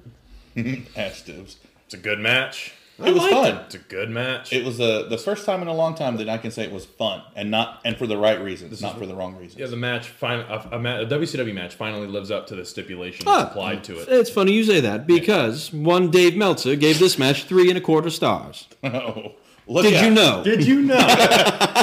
That's like I feel like a that's horrible theme song. I feel like that's how the WWE Raw should come back. Did you know Dave Meltzer gave Bagwell and Page 3.25? Deserves it. It does deserve it because a grudge match, as you said, it should be not about winning, but about beating the hell out of the other guy, which that's what technically Page does do. So it makes you excited for, well, what can you do after this? Because it still seems like there's unfinished business. So what would be, if this feels like how a blow off? Yeah, that's what I said. be, It's like this is the first match, or at least on a pay-per-view for them in this iteration. Yeah. But it's got the ending stipulation. You notice even the commentators don't kind of understand what happened though. After this, they're kind of like it cuts to them and they really don't know what to make out of what happened. Yeah. Oh well, What can you say? Cage is lowering. Doesn't get any cool theme music like WWE likes to do. No, you don't get the Mark Henry return. Yay. And it's not a steel cage. No. It's the Hell in a Cell cage. Even with the referee inside. Yep. Kidman's music hits. It's time for the finale of our matinee of the evening, folks. Of the evening. Yeah. So he comes That's out. the kind of show it is. Shane Douglas comes out. Tony Schiavone comments, well, that's all we needed. Shane Douglas. Thank you, Shivani. Like, he speaks for us all. So here comes another Rock saying. Shane Douglas says the word jabroni. Yep. And I'm like, Well, all right. that's a wrestling phrase. Nah, Just it wasn't before the Rock. I mean, it's a term, but it wasn't a catchphrase. It really wasn't before the Rock. Like that was when I started hearing that word more and more, and it's just weird hearing it come out of these guys. I love that he calls Kidman a cock. Yeah. Roach. Yeah. He's like, shit. I'm not supposed to say that. Man, So funny. So who's the big mystery opponent? Who's the mystery ally? we're gonna do it in a big way. Let me recap how we've dismantled everybody. Yeah. Eddie Guerrero, MIA. Conan, you saw the beginning of the pre-show. Rey Mysterio, not mentioned. Injured, I think, again, is what they're selling him as. Tori, kidnapped again. So who is it? It's the Wall. Thank God. Looking like he never left his Berlin gimmick at all. Like they haven't tried to repackage him. He is the Bull Buchanan of WCW. I love the Gallipoli promo that he cuts. Dude, I wrote down. What are you gonna do? I wrote down everything he said, man. Here we go. You're dead. What are you gonna do? Stomp him out, break his legs, break his neck, and then he ends it with, well, I'm gonna kill him. It's like the Karate Kid 3. Yeah. If he can't breathe, he can't fight. If he can't see, he can't fight. Break his legs. I kept this was sad because throughout this whole thing I kept thinking what this could have been with Jarrett and Benoit in this game. Man. Because sadly, even though I think this is pretty good, I think Kidman and the Wall work pretty well together in this, despite. It's just unfortunate that the Wall drops like all these threatening things to say, and then what's the first thing that happens? He gets drop kicked into the cage by Billy Kidman. And just shut up. Cage really doesn't get used in this. Nope, that's about the one time. Yeah, it's just to contain the Wall. Yeah, but one thing that's cool here, as opposed to the Saturn match, now you're having him fight like you've been building up. Like each guy's gotten bigger. Literally. So now by this point you're fighting the biggest guy you could possibly fight on this card for him. And he ends up just taking just a beating throughout this. But what's cool is like that's what a small guy should do, is take a beating so that we want to see him fire up. We want to get excited for his comeback. And you know, I love the spot with the choke slam where he when he catches him off the top rope. When he gets out of it first. Oh. He turns into a Hurricane Rana. Oh, it's good for Kidman, but Wall can't quite get over the hurdle. What hurdle are you talking about? Oh, himself. I think Kidman looks I love how, as we were talking about, I think he looks very sympathetic. I love the sunset flip power bomb from the top. Good. Jesus, that looks amazing. Hell yeah, you'll take it. He gets him. But then the finish comes, even though Kidman finds a way out of the one choke slam, he tries to come off the top. Well, it was originally going to be the shooting star, but the Wall is... He gets the finger in the ass choke slam. Ooh, yeah. It's up there, too. It's like, oh, shit. Hell yeah. It's the oil choke slam. I wouldn't kick out either. No. Who knows what comes next? The Wall picks up the win, minus all of the descriptions that Shane Douglas and him exchanged. Oh, God, he didn't do any of that shit. Didn't do any of it. There wasn't even like I'm going to cut you with my fingernail, maybe break the skin. No, But I was really impressed with Kidman.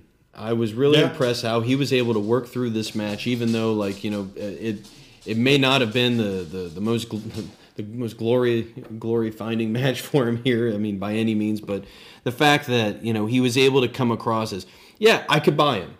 I could buy him. After this match, I could see legitimacy in him. Contrary to what Hulk Hogan will say, he'll say it very soon. I think he refers to Kidman as somebody who couldn't main event a flea market. Wow. Cannot wait for their match, folks. Hogan was never a fan of wrestlers who flew around, I should say. No. Fly it around. Well, actually, the Hogan phrase is he flips around and he flops around. Right. Yeah. Ah, dude, Brother Jack, dude. But that chokeslam Hogan gives him into the table is pretty cool. Golly, I'm so glad can't we're wait. at this moment. I'm so happy. We get a video package for Terry Funk and Kevin Nash. They've got a hardcore match that is going to decide who's going to be the commissioner and what is the fate of the NWO. Commissioner Terry Funk. You don't make the rules. We make the rules.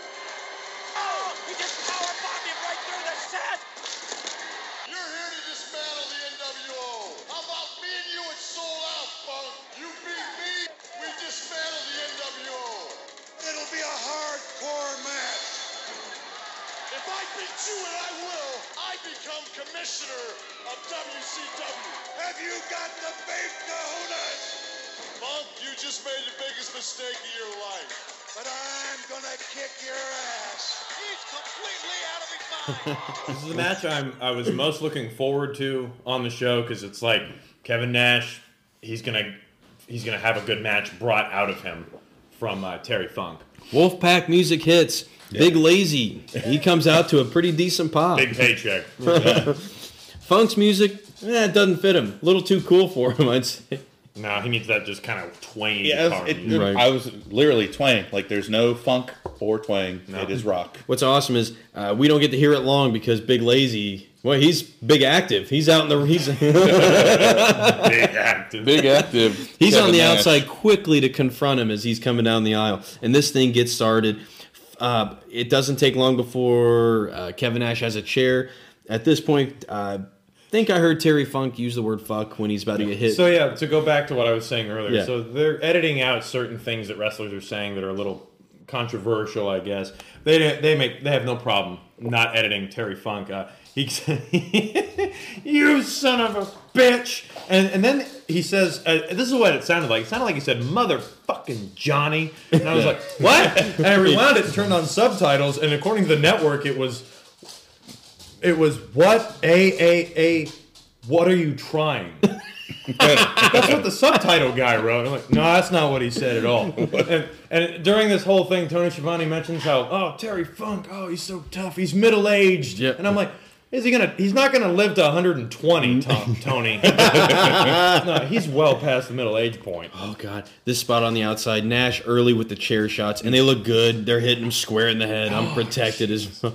Another son of a bitch. He turns into a swearing Yosemite Sam. It is pretty freaking I love rough. Terry Funk. Because you know that this match can't have a lot to it. So that's why I'm glad right off the bat we get the spot that we want to see. Funk takes a jackknife through the announce table, which eliminates Bobby Heenan from the match. He's Bobby on Heenan had to forever. find the beer guy. 2. Yeah, 2. Beer guy, 2. Yeah, he doesn't even try to come back. This powerbomb is sick. The crowd goes nuts for it. Nash slides back into the ring. Go ahead. I was saying, did Terry Funk blade from a jackknife powerbomb? Well, is he over? Because he had his head bandaged. So Right, he had and I taken- thought it was a chair shot maybe, but I don't see blood until the jackknife. because he had taken a chair shot just previous to that from Nash. Yeah, But I bet when he was because the camera conspicuously is following Nash back into the ring. I'm sure that's when he probably took care of it. And Tony Schiavone brings out an old Jim Ross saying, says that he brings new meaning to the phrase "crimson mask." Yeah. That's Jim Ross. That's a Jim. Yeah. No. So this is what's funny. So it's not quite Sid levels of blood, but it's getting there. Well, Terry Funk can't have that much more blood left in him to bleed. What's awesome is WCW makes a decision from a production standpoint. Let's just stick to the long shot. Yeah. The rest of the match. It looked like an old 1970s. It reminded me of an Like- ECW match. Yeah. Yeah, like we got 2 cameras and they both can't be on at the same time. So Nash is in the ring. We talk about he slides back into the ring. He gets the mic and he's like, "You're a tough guy, Terry. I'll tell you what. I'll let you keep your job if you can get in the ring." And so everybody's like, "Oh yeah." He gets the ring. I'm a lion son of a bitch. God damn it! Swagger. I told you he'd do it. Swagger, man, you can't trust him. Man, WrestleMania 12. That's He was on his way out the door. I dropped his ass. oh god. Nevertheless, the beating continues from Kevin Nash on Terry Funk, and there's at least how many more chair shots in this match Well- that he takes unprotected? Oh, it's great It's like because 6 it's- unprotected shots. It's like the only person selling these chair shots more than Terry Funk is Nick Patrick. Yeah. He's selling it more than Funk is. And he's just, oh! There's one thing that Funk, they say it. One thing that Funk does really well, the chair shot. He spreads his legs for us. I love that. I love So it. And he- they pointed out. Yeah. WWF never really pointed No. out why Terry would do that. It's very smart. It's to keep himself up. Get his balance. Yeah. Oh, and he- But he does get the advantage. Funk does somehow get the advantage at one point. He gets, his DDT spot in there. He gets a near fall, but But he's getting angry. oh yeah. And Terry Funk, the thing I love about him so much is that it seems like every person he fights is someone that he just caught the night before fucking his wife. He brings the same amount of intensity to every match. That's your action. That's your action. He just fucked your wife, man. Goddamn, Terry. Get your shit together. Taker, I don't know if I could do this. Yeah, No, you're gonna do it. You want to Hell yeah, you're going to do it. You need to put a leash on her. Love Terry. I don't like the way that this crowd reacts to certain wrestlers that are actually really good. Yeah. And Terry Funk is one of them. They actually kind of booed Terry Funk a couple times. And it's Nash gets pops versus Funk gets boos even from his entrance. and just booing Terry Funk. I'm like Cincinnati. I kept thinking. I was like, is this one of them towns? Like I kept thinking. No, this is not a heel town. This No, is just Cincinnati, Ohio. The Bengals. What happens? They do get to Funk gets to the outside and decides to start throwing more chairs into the ring. Yeah, I nearly love it. hits a ref. Nails the cameraman Yeah. on the other side of the Yes, ring. he does. The precise accuracy to pull that off. It leads to a great spot because you knew it's coming. You knew there had to be a switch again. Like Funk can't have the advantage this long against Kevin Nash. Nash hits a low blow that he keeps. You notice he keeps his hand up there for a while. Yeah, and in case you missed it. In case you missed it, You can blink. It's okay. Yeah. sets up. Before this, Terry had set up 2 chairs and then another chair kind of bridging the 2, and you're like, oh god, something. I used to do that with my toys. Oh, I never boy. thought I'd see that in an actual match. Nash gets the low blow, and then everybody starts to. You can hear it starts the groundswell. Well, I see the chairs and I'm thinking, there is no way in hell Kevin Nash is going to take a spot having anything to do with those chairs.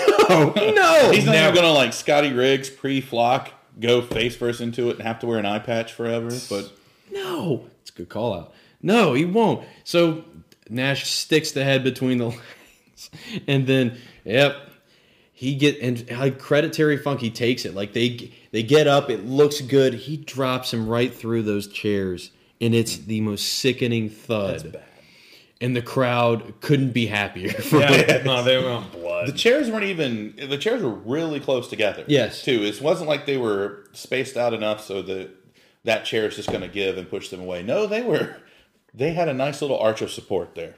Good God, this thing ends mercifully now. And I mean in a good way, because I don't know much more that you could do to Terry Funk than he did. Two jackknives through something. Awesome. So Kevin Nash now is the commissioner of WCW, and as Shivani said, the NWO is stronger than ever. Hard to believe when two of the main guys are injured, but The other one didn't as a no-show. Is it right? Yeah, what was it? Mike Tenay says, Kevin Nash is the boss. And I'm like, oh, well, I guess reality has finally become fiction. Yeah, let's just call it like it is. And they keep talking about midnight. Oh, something's happening at midnight. And then Tony Schiavone just goes, oh, at midnight tonight. And then I just had like a Home Alone moment where I was like, are we hitting Duncan's toy chest? Okay. So, in the back, Benoit's warming up. Sid is cutting a promo that no one can hear as he paces back and forth. It's awesome. I love the Hindu squats versus the insane rambling. Who's in better shape? Tune in. Scott Hudson is with Double A Arn Anderson, who's shaking his head. He's distraught. Double A calls Nash Kevin Band. Yeah. I'm so upset I can't my shit. He says, I've lived this nightmare before. He says it like 3 or 4 times that he's lived this nightmare before about the NWO running things. Then he calls Benoit and Sid, 2 of the greatest in WCW. Interesting. That are here tonight. Very interesting. Yeah, that are here tonight. He makes a mention of that. What's cool about this promo is it reminds me of old NWA, Jim Crockett kind of promos, the way he cuts it. Like, again, this is where it feels like there's this rallying cry for WCW at this point. Like, because you're going to have 2 WCW guys going for the belt. There's just something the way I dug it. Even though I don't mind the fact that he flubbed. I think it's great that he actually called himself out on He it. actually flubbed twice. He does. He holds the WCW title and he goes, without this, WCW still has control. And I'm like, what? The belt has the power. What? Come again. Correct yourself. So to the ring, we get the Horseman music to bring out our special referee with the title belt. It is Arn Anderson. Benoit's out next. He gets good pops. Sid comes out to massive pops. Ridiculously massive pops for a guy, as you said, has lost every match. pay-per-view match that we have. Did you notice the Titantron videos? I'm just going to call them that. Yeah. They're loops. Benoit's is a 7-second loop of him kicking the shit out of Jeff Jarrett. And then Sid's is a 5-second loop of himself in a neck brace and kicking the shit out of Jeff Jarrett. It just repeats. I'm like, poor Jeff Jarrett. Well, it's Mayhem Jeff Jarrett making his appearance. Dude, that crowd, the crowd interaction too with Sid, where he's like his psycho yeah. I do fist love bumping Sid. people. And it's so weird. he Like, gets you in the match. by the way, you should always follow Sid on Twitter because it's. I love, like, one of his tweets was just like, man, what a party. Well, that's another thing too. Arn Anderson's like building up Sid right before the match and talking about, oh, he's a great man and shit. And I'm like, didn't Sid stab you in a bar? Glad you brought that up. All right, now I'm not sure if it was before.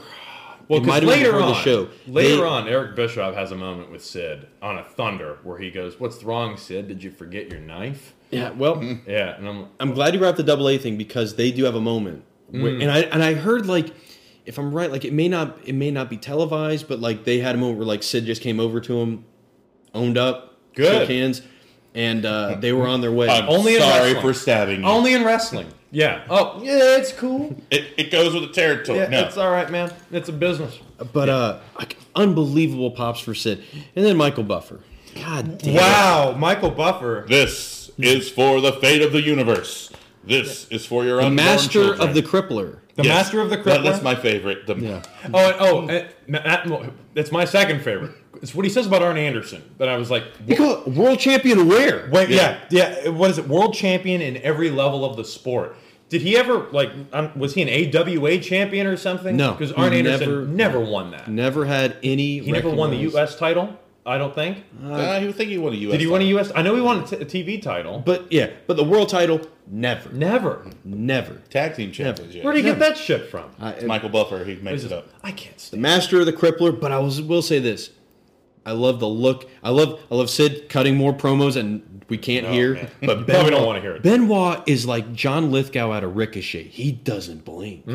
He looks so focused. It's like I love it. It's like a Western. It Yes. feels like a Western. It's Man. like I'll show you when we start going. You know, that kind of thing. And Bobby Heenan, as psyched as I am for this match, Bobby Heenan says everyone is standing. They haven't sat down yet. Except the front row. No, they No are. one is standing. No, they're. No one, not even the popcorn guy, is standing. He's taking a minute. That's the main event. I guess it's time for me to pack Oh up. man, I need a break, man. This force stuff, it'll wear me out. This one, I love the way it starts out because Sid looks dominant early, Yeah. and as he should. Like I like the fact though that Benoit, when he takes control, is I'm going to work the leg the whole match. So we see that, and that's the thing. Like this match should have been Brett and Sid. Mm-hmm. So you feel like in both regards, like one way or the other, we were going to get a good match out of Sid. And arguably, and I even heard, I'm going to reference it here on the show pretty much from the rest of this point on. Brian Alvarez's book, The Death of WCW, correctly states that this is probably the best match Sid has had since 1997. Oh, what's the match he's talking about from '97? Does he say? He doesn't. I think it was Okay. more of a tongue in cheek because it's like, Okay. there are no good Sid No, matches. they're not. But except this one. This one is so good because what's great is as Benoit works the leg, it builds such a sympathy pop for Sid, which is weird. Like the big guy who should be dominating the smaller guy in this is the one who's getting those big baby face pops. The crowd's booing Benoit. They We're not are. working the Booing leg. Benoit, which is weird. One of my pet peeves in wrestling happens in this match. Unfortunately, it's when the world title match is so important that the locker room empties. I Okay, hate so this. when this started, really I hate started to get a little worried because I was like, all right, Oh, is no. David Flair gonna run in? Like I was like, Jesus. David Flair with the run-in. And he's all dressed up like, because that's something we didn't mention. Vampiro finally said, "Why the fuck are you still wearing that shirt?" And he tore the Halloween Havoc shirt apart. And David Flair actually had to find actual clothes. And he comes out looking completely normal. Yes. And I'm just like, is he Well, breaking- that's the Who is he coming out with? worn Like out. they're It's Saturn. Yeah, and I was like, what is this alliance? Did they form a storyline backstage? So as you said, the rest of the locker room. Tell the disco moment. Oh, so the disco moment. Yes. Hold on. Yeah, here it is. There's this moment where they're going at it, Sid and Benoit, and the camera, the locker room's already out. The camera starts panning across the wrestlers, and you see Disco, and you can actually hear Disco say this. "Come on, Sid. I got a lot of money riding on you here." Disco makes some horrible betting decisions. Which I think is funny. He hasn't learned his lesson. Oh no, he's a chronic gambler. You got to get sympathy for Disco. Well, if you, all right, devil's advocate. If you take into account what happens the night before and supposedly was going to happen on this show or beforehand, Seemed like a guarantee. Maybe it's a good, Man. not bad disco. Oh, he, man. he doesn't make bad. I mean, who would have thought Duke would have lost? I know. I know. The Sid chants are great. Sid does a great job of showing himself as a power wrestler. Yeah. He does a lot of power moves, and they come off really well. When Benoit works the knee, I love the chair, the stairs. I'm sorry, the bit with the stairs. Why wasn't that a DQ? I mean, because That looks dangerous. It looks really bad. Oh, I'm going to break Drop your kick. fucking leg. Well, Yeah. when he puts it against it, I'm like, I don't think he has enough room to pull off a drop kick, so he's probably just going to kick. No, Benoit has enough room for a drop kick.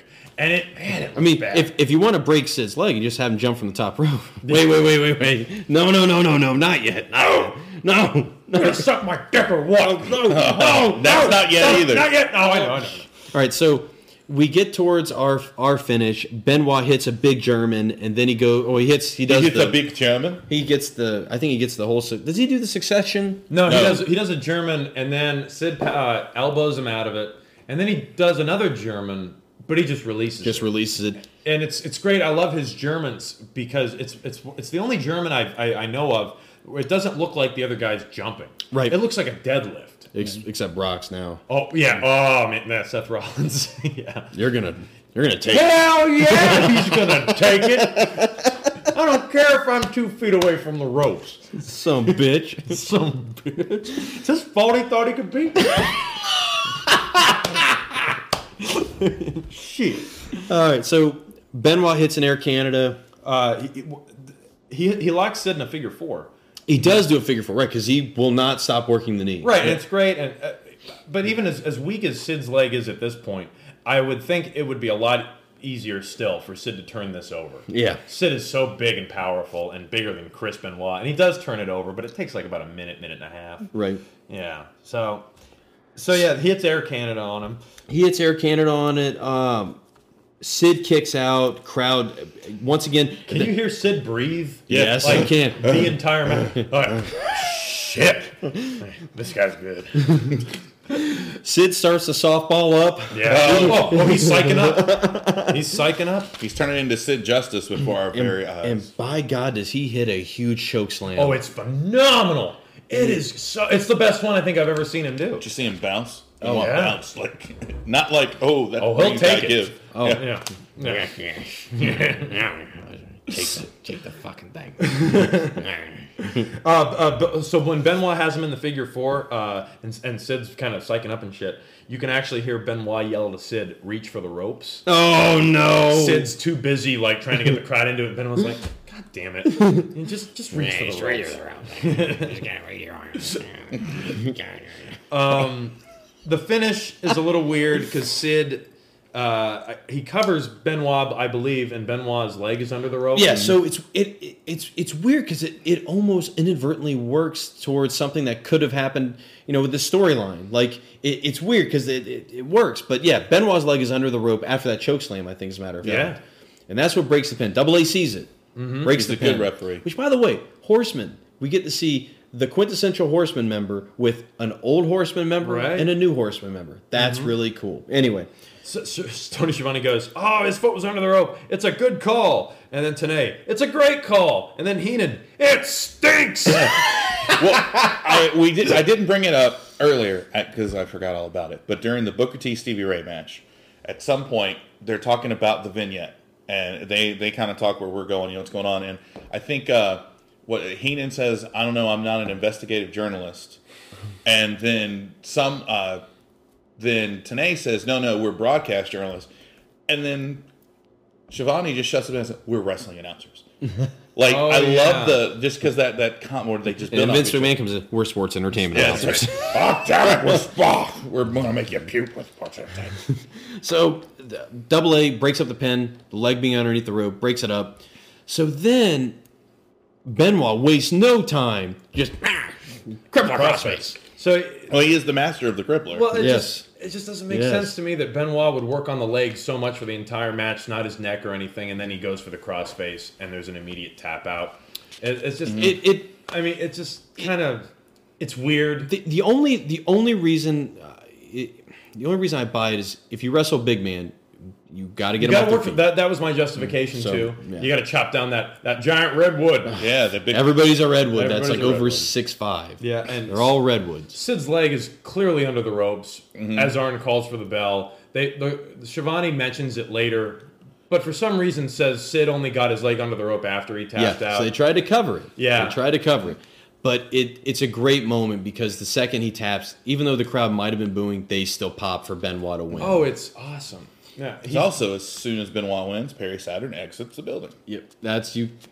I mean, right. if He you go back immediately and watch, does. It's a good call. The I whole, didn't the know. whole Catch locker the room's flight right. to WWF Right, headquarters. he's got to get. It's a long drive to Stanford. He's got to start the car. But like everyone's out there, and Perry Saturn, who's Benoit. I know they had this story. They broke up the Radicals. That's his friend. You think they do that? Nope. Immediately, there's no clapping, no notice that. celebration. He's wearing that stupid square hat. That's how I noticed him The leaving. yarmulke. But it's a good moment because, and the announcers put it over like this is a guy who has clearly deserved Worked so this. hard. Yeah, because they say if you've been following WCW for the past 4 or 5 years, you know Chris Benoit, you know his story. Oh yeah, And yeah, it's a great payoff. absolutely. And this is it's a great match. It really is. This is a great match. So that's why, like, you know, even though I think the greater tragedy here is the fact that we don't have Jeff Jarrett on this card, because I think Sid was going to get a good match one way or the other. It just happened to be Benoit. It wasn't Brett, but it was Benoit. It's awesome.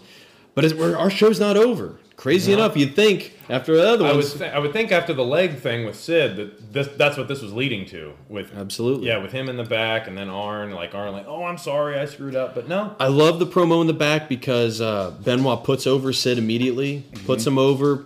It's a nice, it's the typical, I have worked so hard for this moment type of promo, but it's great. He puts over Dynamite Kid, talking about that was the moment he got into wrestling. Double A shows up. He kind of, answers with that. It's like Double A tries to cover the fact that the leg might have been under by saying there was no, I like both guys. Yeah. I like both guys. I'm happy Chris won.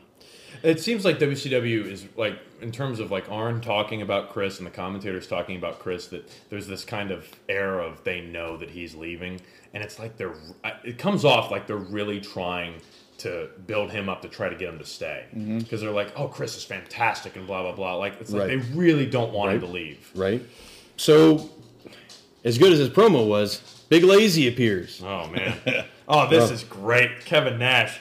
He's like, I hope you're enjoying that title, because in an hour and 40 minutes you're gonna drop it to the NWO.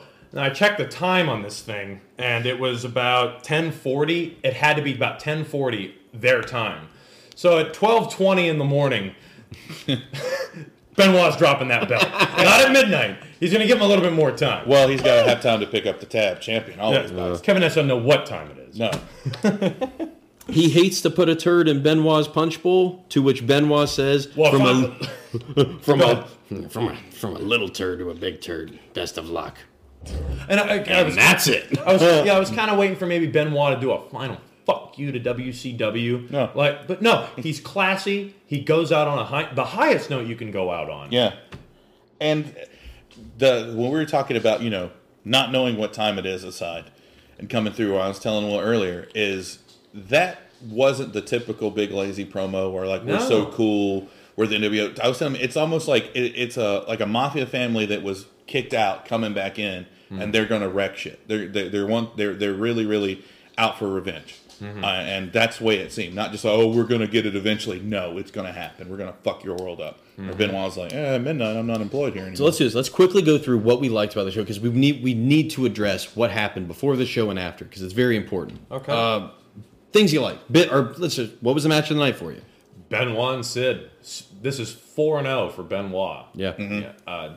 Clearly, he's had the best match on the card. Every single pay-per-view that we've covered. Worst match on the card for me, it's Billy Kidman and Malenko. Yeah, just because mainly because I was so let down, because I was like, oh my god, these guys are gonna go at it. Yeah, and just kind of upsetting. But like I told you before the show, I think there's 3 really solid matches on this thing. Yep, it was Benoit and Sid, Kidman and Saturn, Buff and Page. No. Kidman and Saturn's okay. That's not one of the good ones. So it's Sid. So Sid and Benoit. Terry Funk and Kevin Nash, which I thought was gonna guilty pleasure. I didn't think it was gonna be topped. I was so entertained by that, and Buff and DDP. Yeah, with an honorable mention for Kidman and Saturn as a decent match. Right. So that's about 4 that I could honestly recommend for this show. It's once again, this is the best show that I've seen from this podcast. Jason, your thoughts? I like the Kidman Saturn match a lot more than I guess you did, but that was because it was a building match. That was really a surprise, because you've had this guy who's been saddled with, he was the Rookie of the Year, and then he's stuck as in the flock. Right. Then he gets a little separation. They immediately put him with another stable. Right. And then this is Billy Kidman, not Billy Kidman, member of such and such. And so I thought that match, the one Malenko could have been look at his technical, but that was good because he took everything Saturn had. And that's a good building point. I wouldn't want him to take everything the Wall had and win, because that's too far of a jump for me. Right. That's true. That was really good, followed by the Sid Benoit match. I think collectively, that's got to. I would absolutely put that as the match of the night, without a doubt. Mostly because Sid and Benoit. Oh yeah. Okay. Because it's the best Sid has ever looked. This is the best match I've ever seen out of Sid. Yeah. And I've seen even a lot better of these than things. him and Sting in 1990. Better than that. Better than him and Shawn at Survivor Series. Sure, totally. Yeah, Totally. It's a solid match. I agree with you. I think the high, besides the guilty pleasure of Nash and Funk, which is amazing to watch, just to see Terry Funk just get the shit beat out of him as an old man. I don't know what, I'm sick, I guess, but the Kidman, seeing Billy Kidman emerge as a potential player in the main event, because main event's about to get wide open here. Yeah, at the end. it's cool that WCW is trying to build one of their homegrown stars. Yeah. Because you don't see this. No. Ever. It's all At other this people. point. So let's talk about what's 48 hours before this show was when shit started to hit the fan. Okay. All right, so there are three members, three main event guys that are clearly not on this show. Two we've talked about: Bret Hart injury, Jeff Jarrett injury. Bill Goldberg is also not on the show. Why? Well, let's go back to the Nitro after Starrcade. Okay. All right, so we get the we get the reformation of the NWO. Bill Goldberg gets screwed again. Goldberg decides he's going to go after Vince Russo, because he's the guy who made this happen. Is this the incident? This is the incident. He goes up to the limo. Now, the original thought was have him take a sledgehammer and bash it in, but then that was countered with, that doesn't look cool enough. It needs to look like he's doing it with his fist. They were gonna try and disguise it with him holding a pipe. I thought they were going to get a prop, or they were going to prop the window. Wasn't that a rumor at one point? I thought I heard that too. That wasn't what I read, but Okay. I think I've heard that too Is because this that's from the mentioned book? on the network. Right. Is this from the book that Yeah. you're talking about? Death Okay. to WCW here. He was going to have a pipe like right here? Yeah, it was supposed to. So it was going to make it look like right on, perfect. Goldberg drops the pipe, and instead he ends up just like F it. I'm just going to go in there and just punch it with my fist. He ends up just shredding his arm. It's a bad cut that he gets. He ends up losing 31.5 liters of blood. Damn. No way. 31. I never heard that. liters. That's a lot of blood. Wow. He hit an artery? Yeah, oh yeah. Could have lost the arm. If not lost the arm, lost the ability to use it correctly the rest of his life. God. So effectively, Goldberg knocked. I don't know where Goldberg would have found himself on this card. Maybe he would have been. It would have had Brett and Goldberg. You know, A real match? yeah. So you have that happen. So 48 hours beforehand is when the two phone calls come. One is Bret Hart, I can't wrestle again. Which, by the way, if you remember his column he wrote in the Calgary newspaper, No. it's very sad to read because it's the birth of the bitterness. It's where he talks about I'm not a stunt man. You know, I can't strap myself in. I can't wrestle that big stupid dummy Sid. Sorry, I said Big stupid. he does dummy. reference Sid as a big stupid dummy. All right, so but then he gets Russo gets the call about Jarrett. Jarrett can't go. So now his pay-per-view 2 days beforehand is a mess. Really is. And God love it, because after we just talked about it, it came off marvelously. But it almost didn't. Why? Russo comes up with an idea. How can I make this, how can I really get something out of this? Well, it's January. Let's do a Royal Rumble, Battle Royal type of thing. And let's have the belt be decided by whoever wins it. That's who it's going to. Why not have it be somebody the fans would never expect, ever? Disco Inferno? Even he wouldn't bet on that. Russo puts all in with his chips that he's going to have Tank Abbott win the WCW World title in this match. Which, at this point, even Bill Bush, who talked about, he's basically in the role of Bischoff, the vice president of the operation. He's running things. Doesn't know shit about wrestling, but smart enough to put people, in place that know something about wrestling. Even he is like, this is a bad idea. And this is when, on top of the fact that WCW lost $15 million in 1999, on top of all the negative talk about Russo and what's going on, that's when the decision is made. They go to him. Instead of just, of course, you don't fire him because then you're going to have to owe him. You'd think they would go some other route, but instead, in typical WCW fashion, they decide to tell Russo, you're no longer head writer. You're going to be in a committee with J.J. Dillon, Kevin Sullivan, and Terry Taylor. much like how you were in WWF. That's what you're going to do. To which Russo, as they anticipated, was like, no. I swear to God, I will quit and walk out that door. There's more than one option here. Russo walks. He decides he's going to go home, but they pay him anyway. It's really weird.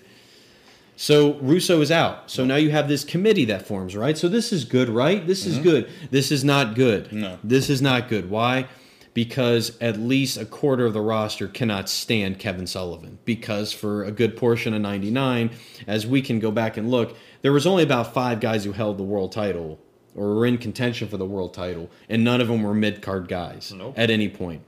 Not to mention the fact that at the head of the dissension that is forming within the WCW locker room, Chris Benoit has major heat with Kevin Sullivan. I'm sure his wife has nothing to do with it whatsoever. No. Nevertheless, there is a group of 14 wrestlers that decide we are going to walk.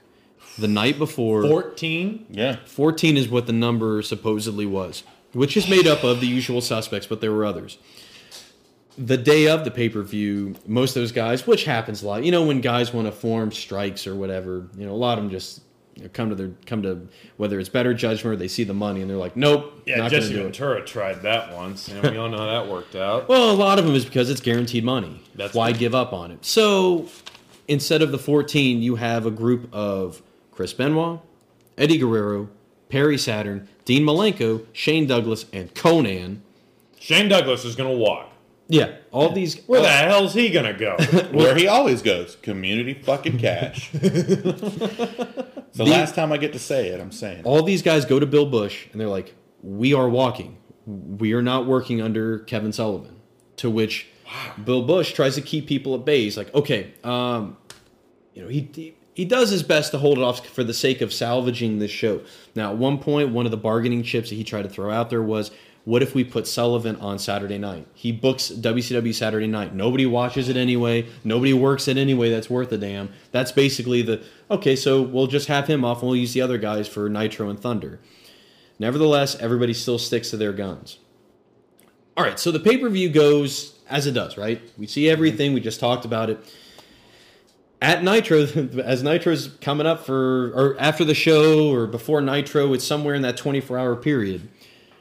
All 4 of those guys are like, we still want to leave. Bill Bush is cool with it, but he goes to Benoit. He's like, we're going to let those guys go, but we want you to stay. We want you to stick. To which Benoit's like, nah, I don't think so.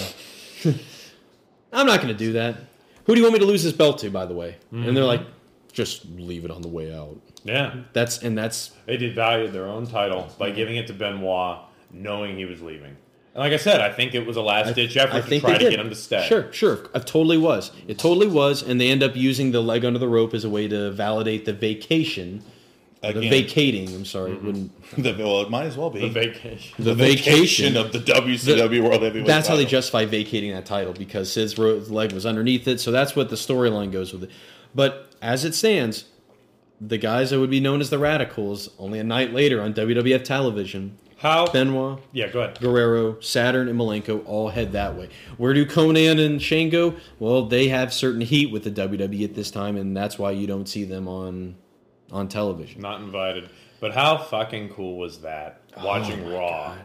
And then, because we weren't watching WCW at the time. No. All of a sudden, you see the 4 guys that you loved in WCW. Plus the World Heavyweight Champion. Plus the world champion, which I had heard earlier the next morning that he had won the night before. And I remember thinking, that's about damn time. Yeah. And then he shows up on Nitro. It's perfect. Yeah, and they don't really talk about that much on network, like on Monday Night Wars, like about what a big deal that was. Like, Luger, he showed up on the first Nitro, and we thought he was still under contract. How about Benoit, your world champion, 24 hours after your pay-per-view, showing up and sitting in the front row with 3 other guys from WCW? It's incredible. And it was just so exciting. So This was dream match galore. What I loved, also, by the way, one of the contingency plans. All right, so we thought that the Tank Abbott thing was ridiculous, right? So get rid of Russo. The committee comes up with, well, why don't we do this? Why don't we have Kevin Nash, after the Terry Funk thing, say, well, now I'm the new number 1 contender. Well, no, I'm not the new number 1 contender. I will name the new number 1 contender, who is Scott Hall, who was not at the pay-per-view. at all in any capacity. Doing it on purpose so that you're like, well, since Scott Hall's not here to accept his nomination to be the number 1 contender, that means I, the number 2 contender, now get bumped up. Evens Kevin Nash, who you would think like would be all over this. It's not only because he would be in the match with Sid, he'd also get the world title. Even says, they hate me. That's not a good idea. He turned that down. They hate me as in the crowd or the backstage? Backstage. Oh, well, Wow. yeah, well. He had enough good. temerity to walk away. He wasn't a complete egomaniac.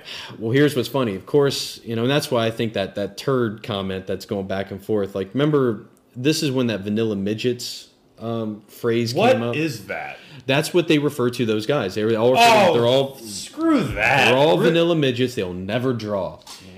When you see the numbers for the first night, the first Raw appearance of the Radicals, It's like a 4-6? It is a 6'5". 6'5". It is huge. I remember hearing that they thought that it was just for the one time, Yeah. and that ratings would go steadily off. They actually rose over the course of the next 3 or 4 They weeks. did, and that's the thing. Every single time. Because that was their next thing. Well, okay, they just came out, all the crowd came out for that one night, but they're not going to come back. Oh, no. Once they see their vanilla midgets. Yeah. Wrong.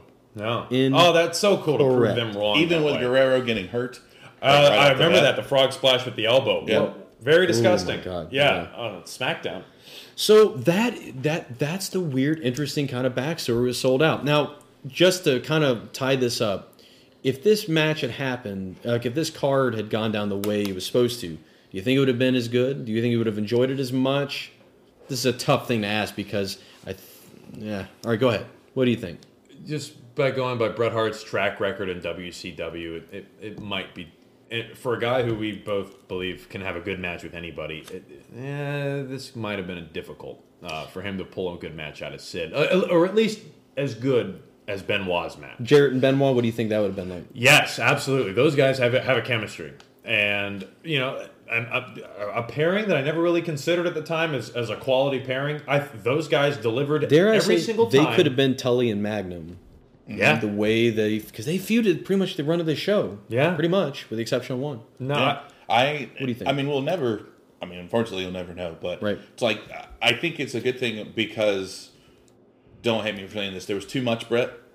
Like, if you it's get fair where to I'm say. going, yeah, he in WWF he was a big deal, and then he comes to WCW and flounders, and might have been booking, and might have been whatever, but it going with, Benoit wasn't really a homegrown talent, neither was Sid, but coming down to those two, Right. I don't think it could have been better. Absolutely. That's fine. In that circumstance. And then, unfortunately, we missed out on Jarrett and Benoit because, like you guys said, there's no telling what those two could have done with 3 different match types the whole night. Here, what I'll say, I think we came out ahead in this because I feared if you have Brett and Sid, you're going to have run-ins, and that would have tainted that match. Even worse than when Brett and Benoit had theirs and we had run-ins. Yeah. However, the Triple Threat Theater, as much as I praise it for getting Billy Kidman to look legitimate, by the time we got to that Hell in a Cell match, I think this is crazy to say, but based on that bump that Benoit took off the top of the cage, just the normal steel cage, I bet you they would have tried some wild, incredible Mick Foley-esque stunt to try and top it. It would have, been again another one of these hot shot type of things to try and get people instantly to come over because we're doing something crazy. Benoit does a headbutt off the top of the Hell in the Cell. That would have that would probably turn out bad. It would have turned out bad. Oh, but I know I guarantee you before that Thunder when everything fell apart, that was on the table for we want a big moment. Mm-hmm. Something to get people to come over. Isn't it interesting with Billy Kidman how he has 3 matches? One is good. One's bad, one's okay. And we never see the shooting star press. Never. He never does his move. I thought he was going for it in the cage. I was like, he was? didn't have clearance. Well, yeah, because what was it? Wall jumped off the top rope in the cage and he almost hit his head on the cage. It's not tall enough. But he cleared it. But yeah, Kidman never did his finisher. And I like that. I like that. I like it and I don't like it because I want to see the move. But at the same time, it's like, oh, this is a guy who is probably good enough to get away with not doing his move every match. To get the crowd to go, oh, that's what we came to see. Well, that's why he also had what was his other move? Wasn't that Face Buster? No, He didn't have a Hoovy driver, did he? I think it wasn't that. Didn't he have a move like a Hoovy driver? Yeah. Because I'm trying to remember, because based on his revenge character Right. in the video game. Well, I think everyone did. I mean, because that was Vampiro's move was a It Hoovy was driver. the super kick of its era. Oh, that's true. But overall, very interesting pay-per-view. I think it comes off a lot better than what people thought. That's bullshit. I can't believe that, dude. Well, I think I think we found something good here. this is a really good pay-per-view for all it- things for what it considered. is. Yeah. Well, that All was right. the whole goal of starting the podcast That's this right. way, to Yeah. find the jewels in the shit. This is one of them. So, plugs. The podcast is at New Blood Pod on Twitter. I am at William Rankin 83. I am at CM_stabs. I am at the Jason Kiesler. No punctuation needed. Please subscribe on iTunes or visit the Podbean on. And the good thing is now Podbean on iPhones has an app that you can download, and they have an iOS app now that you can download. Please continue to subscribe. We really appreciate the kind words on the Twitter that we're getting. We really do. And You want to plug some of our friends? Some of our podcast friends? We- SatPod? I'm always going to continue to plug the Sat Pod because they threw out a nice thing for Yes, us they on did. their last show. I really We appreciate that. Yeah. The WCW Worldwide account, you know what? Just to they're keep some good WCW conversation going in the midst of this is great. Not to mention some great photos that they have listed there, as always. Whoever runs Meltzer in the 90s Twitter account. Oh, fantastic. That thing is good. Yeah. Just some of those, like the thing that they mentioned about DX ripping off the headphones and taking the commentary table, just like the NWO used to do. I Right. never really thought of that, but that's true. That is true. Another one I'd say is the Primetime Wrestling account, which mimics, which takes Bobby and Gorilla but puts him nowadays, throwing jabs out about what's going on nowadays. That's really good. You stop. Any ones from your end, Jay, real quick? I before don't we have pull any out? plugs, but I think it'd be really fun. Pull out of plugs? No. I think it'd be really fun. Since William Rankin said the WCW World Heavyweight title went on vacation, if you're good at some photoshopping, send us some photoshops of the WCW World Heavyweight title on vacation. Or you can put up more bullshit from Game of Thrones with the jacked up bull or whatever. Yeah, that's right. I'm sorry. It needed to be done. I'm not above trying to use the current trends to help us get a little attention. Because I'm doing Dallas next week. Oh, do Dallas. Yeah, Why not? I got JR Ewing with the title. Burning. Do. Hell yeah, man. He was going to get that belt. Yeah, man, they thought he was dead. No. Bobby came back in season 9. It was cool. It was all a dream. Really cool, Swagger. We're heading out, guys. Till next time, it's the New Blood Pod. We're going to be coming back with Super Brawl next time. Ooh, Super boy. Brawl 2000. It's a wild, wild west. Who's left to Yeah. carry the WCW World title. Seen We'll the main see. event. Not looking forward to it. We'll catch you next time. Thank you.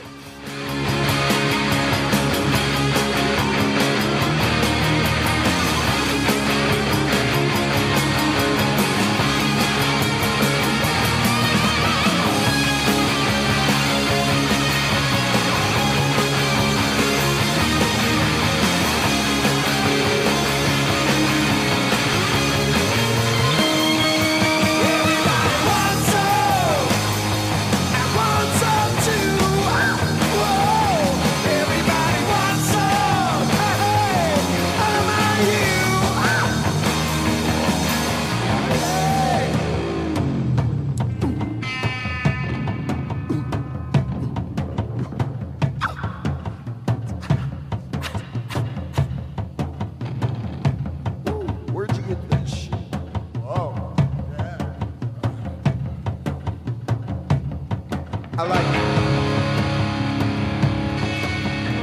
I like the way the line runs up the back of the stockings.